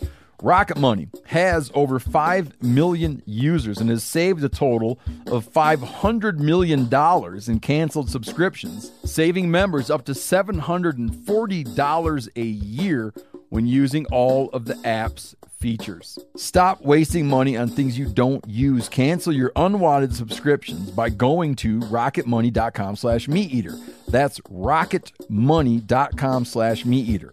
rocketmoney.com/meateater. Applying for tags each year in the West can be daunting. Yeah, I apply for everything everywhere. It's daunting. You have to go to a variety of sources to formulate your best guess as to where to apply. Well, this is a thing of the past now. OnX just launched Hunt Research Tools to simplify the process for all hunters. This tool helps organize the data that matters, makes comparing hunt options easy, and helps hunters develop a plan based on real metrics rather than gut feelings. OnX Hunt also offers all elite members a free digital membership to Hunt and Fool, who I use, for boots on the ground insight and knowledge, and a membership to Hunt Reminder so you never miss another deadline. Stop stressing over application season and apply with confidence in 2024. Check out OnX Hunt Research Tools, free for all OnX Hunt Elite members. Not an Elite member? Well, let's fix that. Use code MeatEater to receive 20% off your membership at onxmaps.com/hunt. This is an app I use literally every day. I use it for every aspect of hunting, scouting, trapping, you name it. Rain or shine, every day is a great day for fishing, right? And you probably got rain gear, but you shouldn't overlook sunny day gear. Columbia PFG Solar Stream Elite Hoodie has you covered on the sunniest day. Man, I was just in Hawaii and I had my Columbia PFG Solar Stream Elite Hoodie with me. And here's the deal. We're in and out of the water all the time, getting in to go spearfishing, getting out, taking the kids to the beach. I'm not going to mess around all day, putting sunscreen on, then having to get washed off. I just run a hoodie. I mean, who wouldn't trade a sunburn for a trophy fish? But why do it if you don't have to, especially when this Solar Stream Elite Hoodie is built with broad spectrum UV protection. We're talking UPF 50, and it has airflow so you don't overheat. And what's the alternative? Putting down the rod every half hour so you can slather on some sunscreen. Seems like an easy choice to me. So if you're going to be spending long days out on the water, and I sincerely hope that you will be, head on over to Columbia.com/PFG and shop all of their performance fishing gear. Free content, man. People go on YouTube, watch hunting videos all day long and never pay for anything. What's the, right? What's that spell? Like, what's that when you look into your crystal ball? What are the business challenges there? Or what does it mean for the consumer? Yeah, I think there's room for all of it. I think it's a different product. You know, I consume on my mobile device, I consume short videos, whether they're, you know, Facebook or YouTube or what have you, but it's very different than the television that I consume, whether it's hunting or not. So yeah, every producer you work with does short form content. Right. It depends. You know, we went through this evolution where everybody had to invest in high definition equipment, you know, hundreds of thousands of dollars of gear, because the idea was we're all going to have 90-inch, you know, flat screens. And now viewers don't seem to care that much. They'll watch crappy video from a cell phone on a cell phone, and it's adequate. So I think, yeah, that's interesting. Right. So what year was it when? Do you remember the timeline of when? Yeah, it was, well, can't remember where it was 2008, 2007, so 10 years ago, you know, the evolution, people started moving towards HD. Mm-hmm. You know, networks weren't carrying channels in HD. Now everything is pretty much in HD. But the concept of free, I think free ultimately will hurt the industry. Because if it's not valuable, it will hurt on the high end of quality. Because if I'm Jim Shockey and people don't appreciate the quality that I'm delivering of my TV show because they can watch something for free on YouTube, then advertisers aren't going to support it, and then Jim's just not going to do it. So I think free content, free on the internet has a place, but it's also a very crowded marketplace. Our networks are a platform where we have viewers who are trained to turn on the hunting channel, they call it. They just turn it on and they watch hunting. Whereas if I go to YouTube, you know, first of all, you have to find the right, and you can narrow it down, you can search and do that, but you find that you sift through a lot of garbage to find some of the gold. It's dispersed. Right. Yeah. And it's very, I think it'll be very hard. It would be very hard. I've got a son who's got a YouTube channel, right? He's got 19 followers. You know, how do you, as a aspiring outdoor talent, build an audience? I mean, television is still by far the best way to reach a mass audience. Look at Facebook recently had their issue with privacy and you know, the data issue they had, and so they're spending. I've heard at one point it was $1 million a day on linear television advertising to regain the trust of their user. They have this platform, but they go to linear television to reach that audience. Yeah. The Super Bowl last year, did you see who the presenting sponsor of the Super Bowl was? No. YouTube Red. So YouTube. Oh, I didn't know that. Yeah, so they were the presenting sponsor of the Super Bowl. So they see some value in linear television. I think for any brand to say there's not value in linear television is I think that's a temporary position. We're already starting to see where digital. The good news is for an advertiser or a brand, there are more and good digital options to get a message out and connect with people. The bad news is it's still not as good as TV, and you need all of it. And the best brands have digital, they have print, they have radio, they have billboards, they have TV. We don't always have the luxury in our space to have that whole breadth. But TV by far still delivers. The other thing, it delivers volume and quality and low risk. Because I might, if I have a product and I want to advertise, do a digital ad, I don't know where that ad's appearing. I don't know if it's appearing on appropriate sites or how my brand is being associated with that. Unless if you're advertising on our digital platforms, where if you have a holster, it's appearing on Guns and Ammo's Facebook or website. So I read an article. It was the national advertising market in all of television is driven by like 200 brands, like Coca-Cola and the Unilever brands and all that.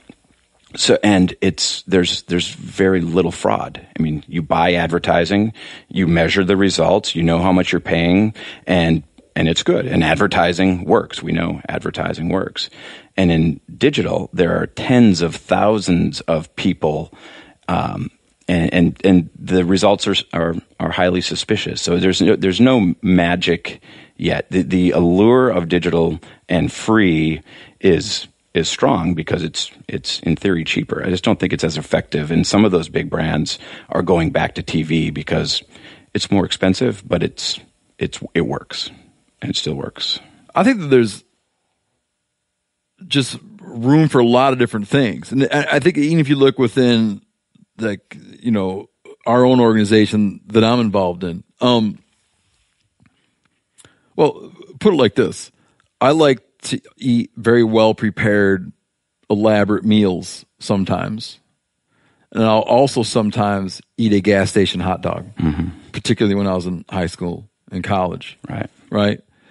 I don't be like, man, now that gas station hot dogs have come out, I no longer want to eat an elaborate, well-prepared meal because it's just different. And so in making content, I look at an episode I look at a Meat Eater episode. It's 22 minutes where, this is not an exaggeration, every second was fought over. Right. Every second of it. Okay. And it requires a certain amount of money to do that. Right. That's like its own thing. I also like a funny cell phone video. Right? But they're just very different. And I think right now I'm watching Ken Burns' Vietnam series. It takes a lot to put that together, right? It can't be that free, like as great as free YouTube content is. It just, I would hate to live in a world where somehow we were starved of the polished stuff. Right. But I don't think we will become starved of the polished stuff.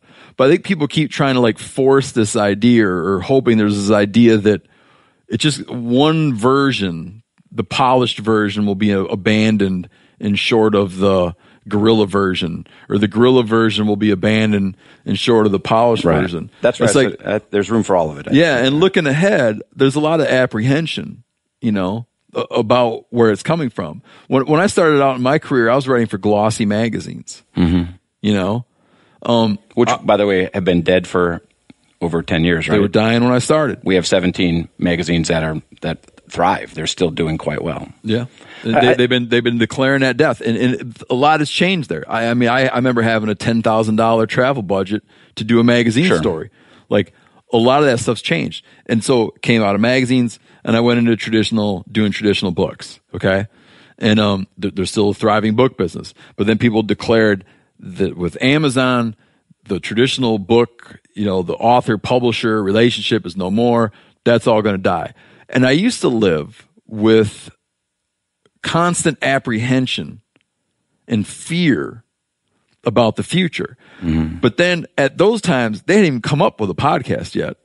Right. I didn't know what a podcast was until I went on one. Mm-hmm.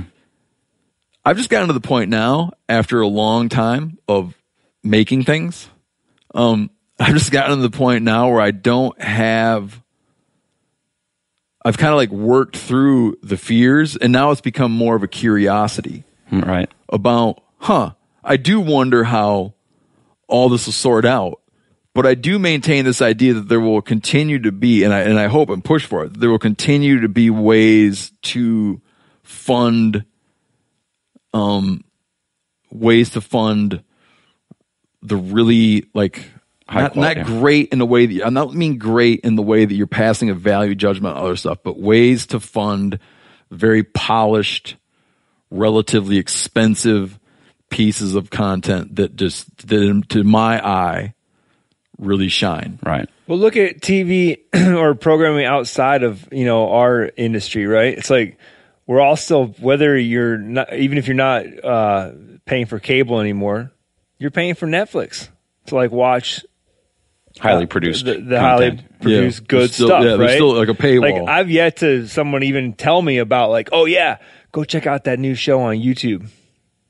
It just hasn't happened yet. Right. So I feel because there's people. It's hard to do it for free, right? Well, one thing you see in all those cases, and you look at Auto Bytel was going to kill the car dealers, and all the internet was going to kill print, and it definitely changed. It's gone through painful process, but all of these businesses had to adapt. And so if you don't adapt to this new technology as a network, if we weren't adapting, we would lose some relevance. But we are adapting. You look at Comcast and Dish, DirecTV, they are independently, each one of them is investing over $1 billion in products and services and the customer experience to make TV better. I use my wife as an example. She's not a big fan of paying our cable bill, but we have Xfinity, and we have the Xfinity remote that she talks to now, and it's changed the way that she can now, for her, 400 channels was just too much. Now she can, through the remote, get what she wants when she wants it. Video on demand, I think, is becoming more accessible, where you don't have to dive in and search. If I want to watch Meat Eater, I say Meat Eater, and if it's on demand, it's available. So television is evolving, and the technology is driving it. And as a network, we're committed to being on every device with all of our content wherever you want it. But the whole cord cutting, and there's absolutely been a reduction. But we're still at, I think, around 98 million paid cable and satellite homes in the U.S., which is about what it was 10 years ago. So it's off from its peak, but there's still 100 million people. And we all have family, extended family. People in your family who still, my mom watches Jeopardy every day that she can, and that's what she will always do. So there's people still consuming it. There's also a lot of people who've cut the cord, and then they start cobbling their own cord. So they do Netflix and they do ESPN and they want Fox News and they want some others. And all of a sudden, instead of paying $150 a month, they're paying $120 or $100, and they're missing something out. So there's cord returners. There's people that are coming back. There's people moving to skinny bundles, like we're on Sling in HD for Outdoor Sportsman and World Fishing Network. It's $34 a month, and their video on demand is fantastic. You can watch multiple episodes, not just the current one, and you don't have to watch it at the appointed time. So it's evolving, and I agree. I think you still that challenge we have as a network, and most people don't understand this because you don't really care, but the people making decisions about carrying hunting, shooting, and fishing programming, whether it's our network or not, are not into the sport. right? They don't generally care about hunting, shooting, or fishing. They're mostly lawyers and accountants that we live in a passion-based industry, but they're not. They don't share it. They're in the numbers business, and so we have to fight to maintain our distribution, and we want to try to grow it because we have great content. We want to get it out there, but it's an uphill battle. If we had 90 million homes in Outdoor Channel instead of 35 million, we could be like History Channel, and we could generate the ad dollar. I mean, just when you have that number, that sheer number of homes, your ratings will go up. You can sell more advertising, you get more dollars in there, and then you can invest in that content. So it's kind of a catch-22 where we have 35 million subscribers for Outdoor Channel, and because of that, we don't have we don't generate enough ad dollars to buy all the content. So that's how the time buy kind of came full circle back to that time buy model. Yeah. Do you feel that hunters, like how far behind in the technology thing, how far behind are hunters generally? I mean, they got to be lagging a little bit, right? Behind like your average American in sort of adoption of new technologies and use of new technologies? Or do you feel that they just keep right in step? Because like they're almost by definition a little bit anachronistic, right? Well, our audiences tend to be older anyhow. Like average age is probably in the late 40s to mid 50s. Okay, and so that's my age essentially. We are users of technology, but we're not drivers of it. So our viewers are we're not early adopters, but some of them are. We have our My Outdoor TV package, which is just the library of all of the old episodes. So that has skews to a much younger consumer, but it's also cheaper too. So it's part of someone's skinny bundle for like $10 a month. Got you. Do you guys premiere people's new episodes on My Outdoor TV? There's some that we do, but for now it's mostly we do have some originals that we're starting to run on My Outdoor TV, but it's mostly library shows. And interestingly enough, and you think about your most passionate fans, and you're a bad example actually, because I think there's people that do a lot of binge watching on yours. But like for Lee and Tiffany, The Crush, it's a great hunting show, very popular, one of the best shows on the network. Been around for a long, long time. Yeah, and their fans don't watch. They do 20 new episodes a year. Their fans don't watch every single episode. So, because that's just not the nature of TV. Like, if they only watch it when they're participating, so they're only watching September, October, they may only catch 3 or 4 episodes a year out of 20. So we have 150 episodes of The Crush in our library, and chances are even their best fans have only seen 10% of their library. So people say, well, yeah, it's old shows. Well, these shows are evergreen. I mean, it doesn't, sometimes the technology changes a little bit, maybe their sponsors change a little bit, but, shooting a mule deer with a bow from the ground is the same today as it was 12 years ago. And, so it's evergreen content, and we're finding there's a good demand for it. And there again, people ask, why isn't it free? Well, because it's worth money, and these producers have paid to produce it. So we're licensing libraries from producers and offering it to consumers. So we're packaging it for them in My Outdoor TV. And just like everything, everyone says everything's moving digital. Well, you've learned, as you said, to kind of avoid the fear in that everything's not moving any one direction definitively, but everything is evolving, and we're evolving with it as well. And it's just, for me, it's been,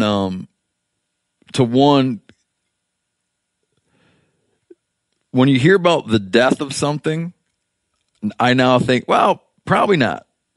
And then when new things come in, I just become interested in, in the new things. And I'm less, like I said, man, I've been being told about, I'm doing a magazine piece for Outside right now. And I sold my first story to Outside Magazine in 2000. And I was hearing about that, the end of that. I got a hardcover cookbook with Random House coming out. Spiegel and Grout, imprint of Random House coming out this November. I've been hearing about how that's all calling it quits for my entire career. Right. And newspapers, and I know my former boss wrote for a newspaper for 40 years, and, he likes the ink on his hands Sunday morning reading the paper. So that may be someday going away, but the newspapers, and they've all changed. I mean, they're you could argue that they were maybe too fat, magazines were too fat, and sort of things. You just have to adjust, but you can adjust and you can survive, and the content is still good. Yeah. I think the bottom line is, whether it's long form TV or short form or print, and that the content is what's valuable. Yeah, it winds up being kind of like a gradual, just a gradual evolution of things. Right. New things coming up. But remember, like what we're doing right now, right? Right. This didn't exist. Right. This didn't at a time. This didn't exist, and now it's a thing that just, it's growing beyond early adopter phase, and it's becoming a thing that's like part of the American life. Yeah. So I read an article about some YouTubers who were a guy, and I don't remember what his thing was, to be like, he had 5.4 million subscribers to his channel. It wasn't in the outdoor space. It was something. And for years, that base just grew and grew and grew. And now those guys are seeing declines. There seems to be, we think of internet as being limitless, but there's only 24 hours in a day. There's only so much time you can do anything, whether it's watch TV or surf the web or do what have you. So I think there's a natural max. And and it's possible in this hunting space. We've kind of that's part of where, when you talk about all this content that's readily available, there's just too much that no one's going to win. Like it is at the risk of some of the higher quality content going away, because if I'm a brand and I'm just going to support people doing free content for product, and that high end's going to go away. But it seems to be that it's not infinite. There's a natural cap, and like in like newspapers and that, I think maybe they push that limit. Well, now as technology's evolved, it's had to scale back. So that's probably where we're at in TV as well. Yeah. Cal, what you thinking about? Fishing. Yeah, all sorts of stuff. Yeah. Fired up about giant muskies. Oh, anytime on the water is a good time. Yeah. But do you have any wrapper uppers, concluders? Yeah, thinking about all the stuff that was talked about here today. I think you're exactly right. There's plenty of content out there that. Speaking of Mitch, you are exactly right that there's plenty of content out there that I do not associate with, and there's some that I do, and my hope is that all the content out there is at least connecting. The real benefit is like connecting folks that don't have the amount of access to the outdoor space that we all do, that they're connecting to it, and they're going to have hold that land and the outdoors in general in high enough regard to want to see it continue. That would be my best case scenario. But I think that media would inspire advocacy. Yeah. Yeah. And or at least get people to care enough to want to make sure it exists, even if they're not out playing around in it. But I think there's some content out there too that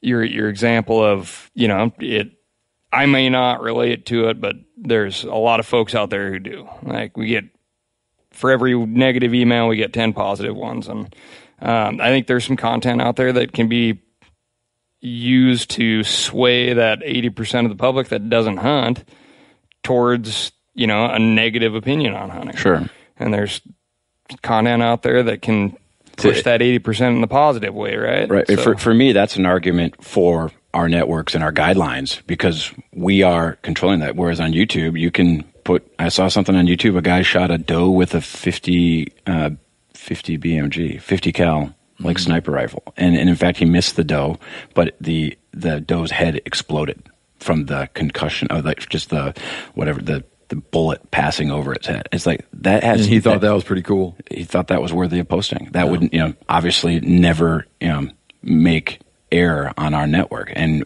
none of us would advocate doing that. But it's a free society, so that you'll have some of that on the YouTube, whereas we do control that. And but I mean, even on OSG stuff, I've seen things again that I just don't associate with, and I'm a hunting, fishing dude, and if I don't associate with it, chances are the non-hunters probably are going to be like, probably even question if it's legal, if it's right, So, net, not knowing for sure, I just hope that at the end of the day, we're gaining and we're not losing. Yeah. Yeah. There's not much of a concluder, just a thought. No, man, I'm digging that concluder though. I like it. It's provocative. My hope in being on here was to help you understand that we are looking out for that, and we try, and we're not perfect, but we have I think a pretty good process and a pretty good team in place to try to make sure that we're doing that and keep getting better. Because like I said, I think the net of the net is hunting television can really help us and can help expand the sport and help make people better hunters, enjoy it more, want to participate more in it when it's done right. And as a network, we take that responsibility very seriously. That's good to hear. Yeah, we premiered, I don't know, man, 90 some episodes of Meat Eater on Sportsman Channel. Yeah, over a long period of time. And I have to tell you, you talked about that crossing that line. Somebody watched your monkey brain episode where you ate the monkey brain, and monkey leg. I thought, didn't you eat a brain? No brain. Someone did. Those boys. That's did. Indiana Jones. No, I mean there was. No, you ate monkey. Yeah, right. So I got a call from a producer, and that producer said, "I just watched Steve Rinella eat a monkey on Sportsman Channel, so I'm pretty sure I can do whatever I want to now, as long as somebody can." But I would come in, and it winds up being a very different situation. Not different, but it's like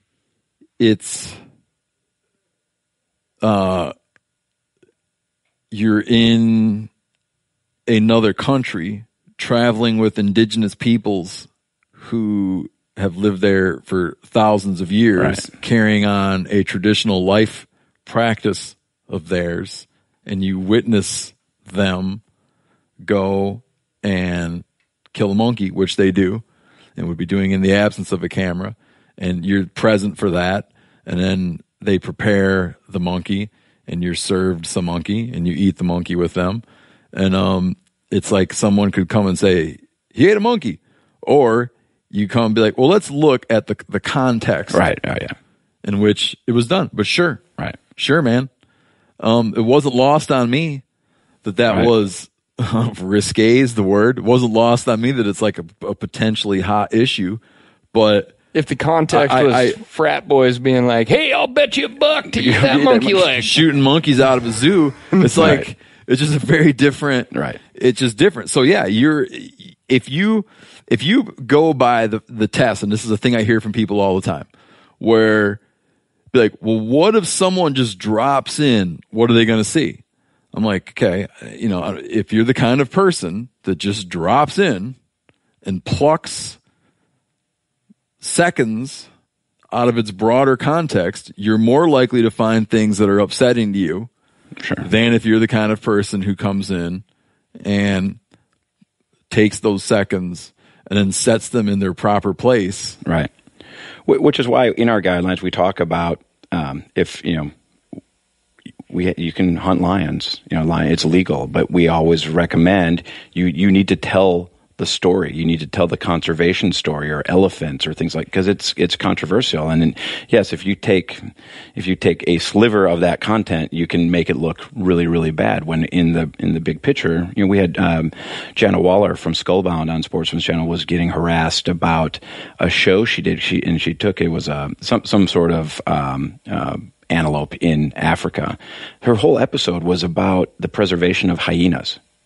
If you watch that, I mean, yes, they hunted plains game, and she shot some sort of animal, like a impala, I think it was. But whoever complained about it, and they were anti-hunters, and that's probably my concluder that I want to talk about. They ignore all the good, and they just focus on that one little sliver. And I think one of my concluders is that we are our sport is controversial to many people, and the Cecil the Lion incident and that, I think that moved a lot of people off of neutral, maybe towards the negative. Sure. And as sportsmen, we have a huge responsibility to we're not going to engage with PETA and convince them that what we're doing is right.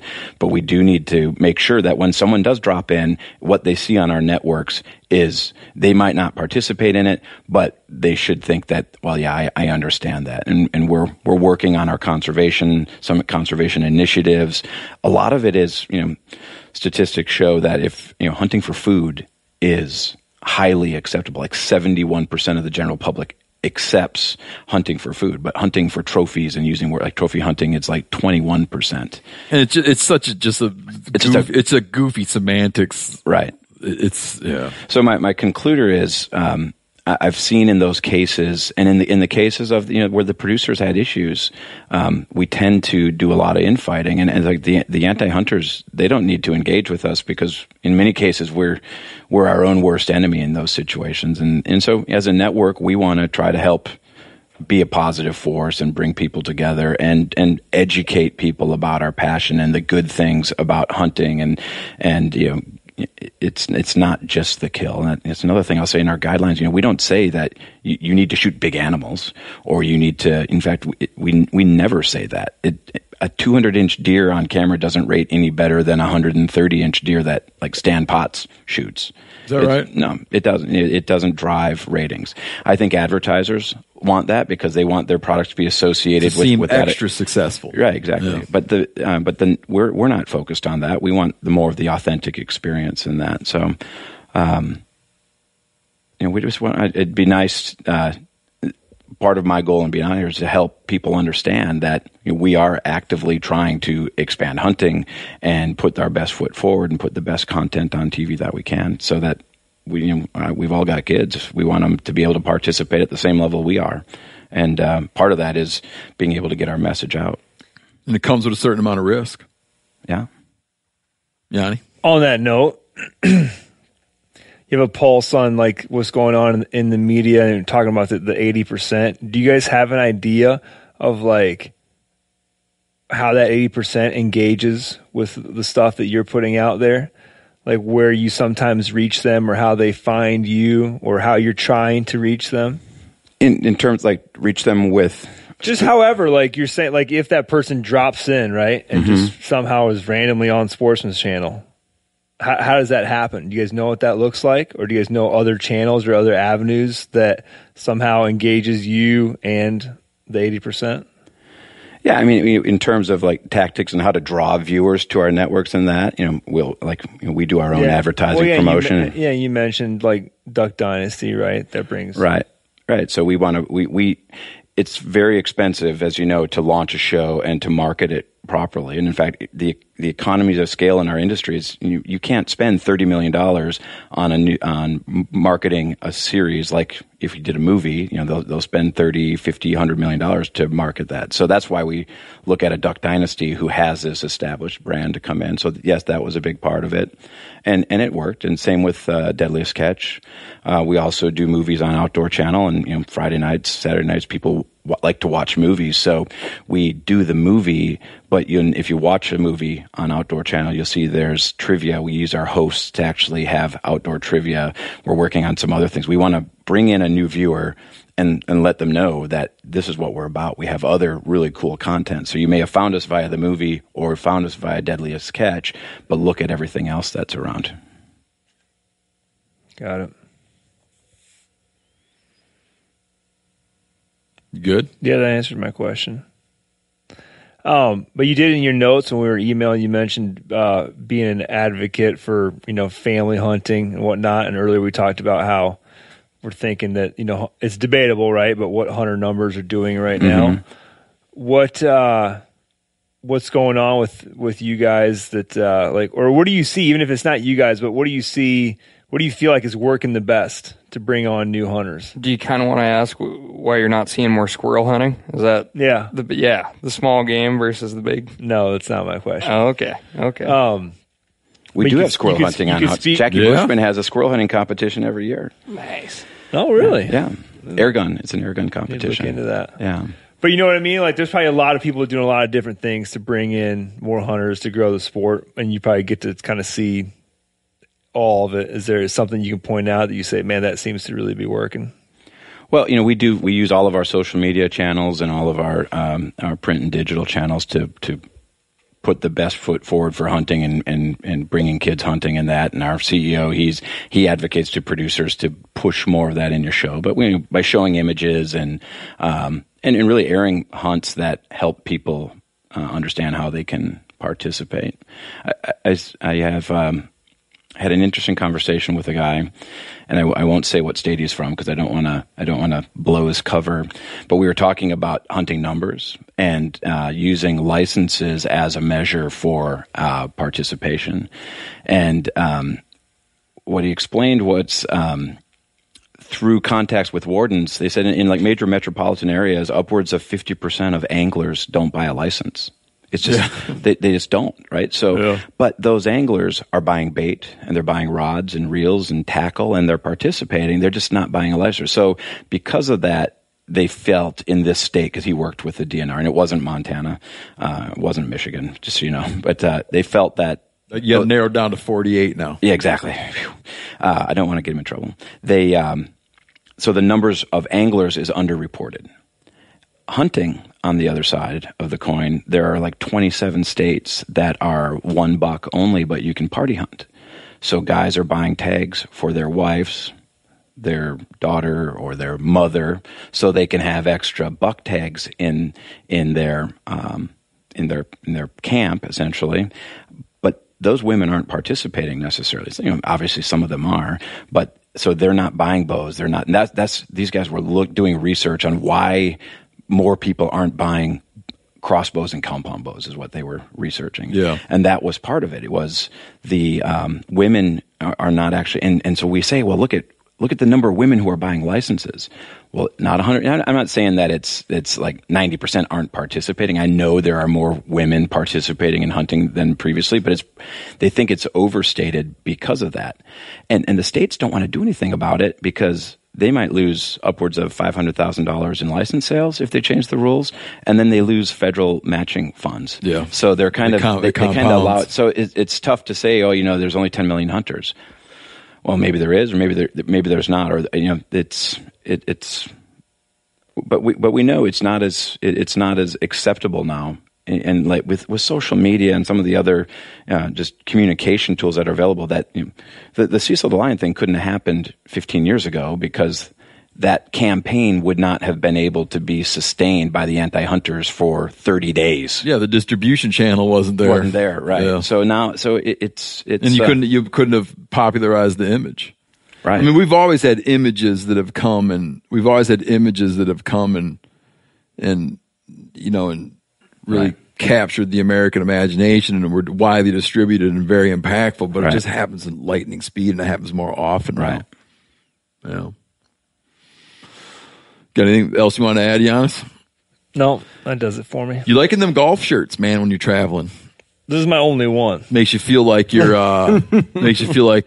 you're cool and comfortable but still professional. Mm-hmm. Is that your feeling? Yeah. Exactly. Hey, Ken, did you get attacked by a bear or something? He's got claw marks on his leg. It does look like that, doesn't it? And when it happened, I was thinking that. Look at that. Got scratched up by a bear. But I was running through the forest. It's this new, if you're not extreme enough, there's this new thing I came up with called game trail running. So if just trail running is not cool enough, you can do game trail running, or more extreme than that is no trail running. So when the game trail disappears, just keep running, just off through the woods. At this moment, I actually wasn't running. I was probably just like hiking uphill, heaving, trying to get my breath back. And I stepped on a log that had no more log left in it and just gave out and scratched up my leg. Would have been cooler if you said, I got attacked by a bear. While running. I have one golf shirt that I just wore the other day for my 10th wedding anniversary. I and I've had that one golf shirt for forever. And it's like if something special happens during the warm months, I wear that golf shirt, and it's got a lot of holes in it now. That's kind of why I'm curious about your golf shirt. Moth got you, or just time? It's funny. Time destroys all. I brought you guys golf shirts as a gift. Really? Yeah. And I'm not even lying. So when I hit my 20th anniversary, I'm putting that bad boy on. Are these known as golf shirts? I always called them polo shirts because I think like everybody when we were kids. When I see a shirt, like, to be frank, when I see a shirt like that, I think that person likes to golf. Polo shirt.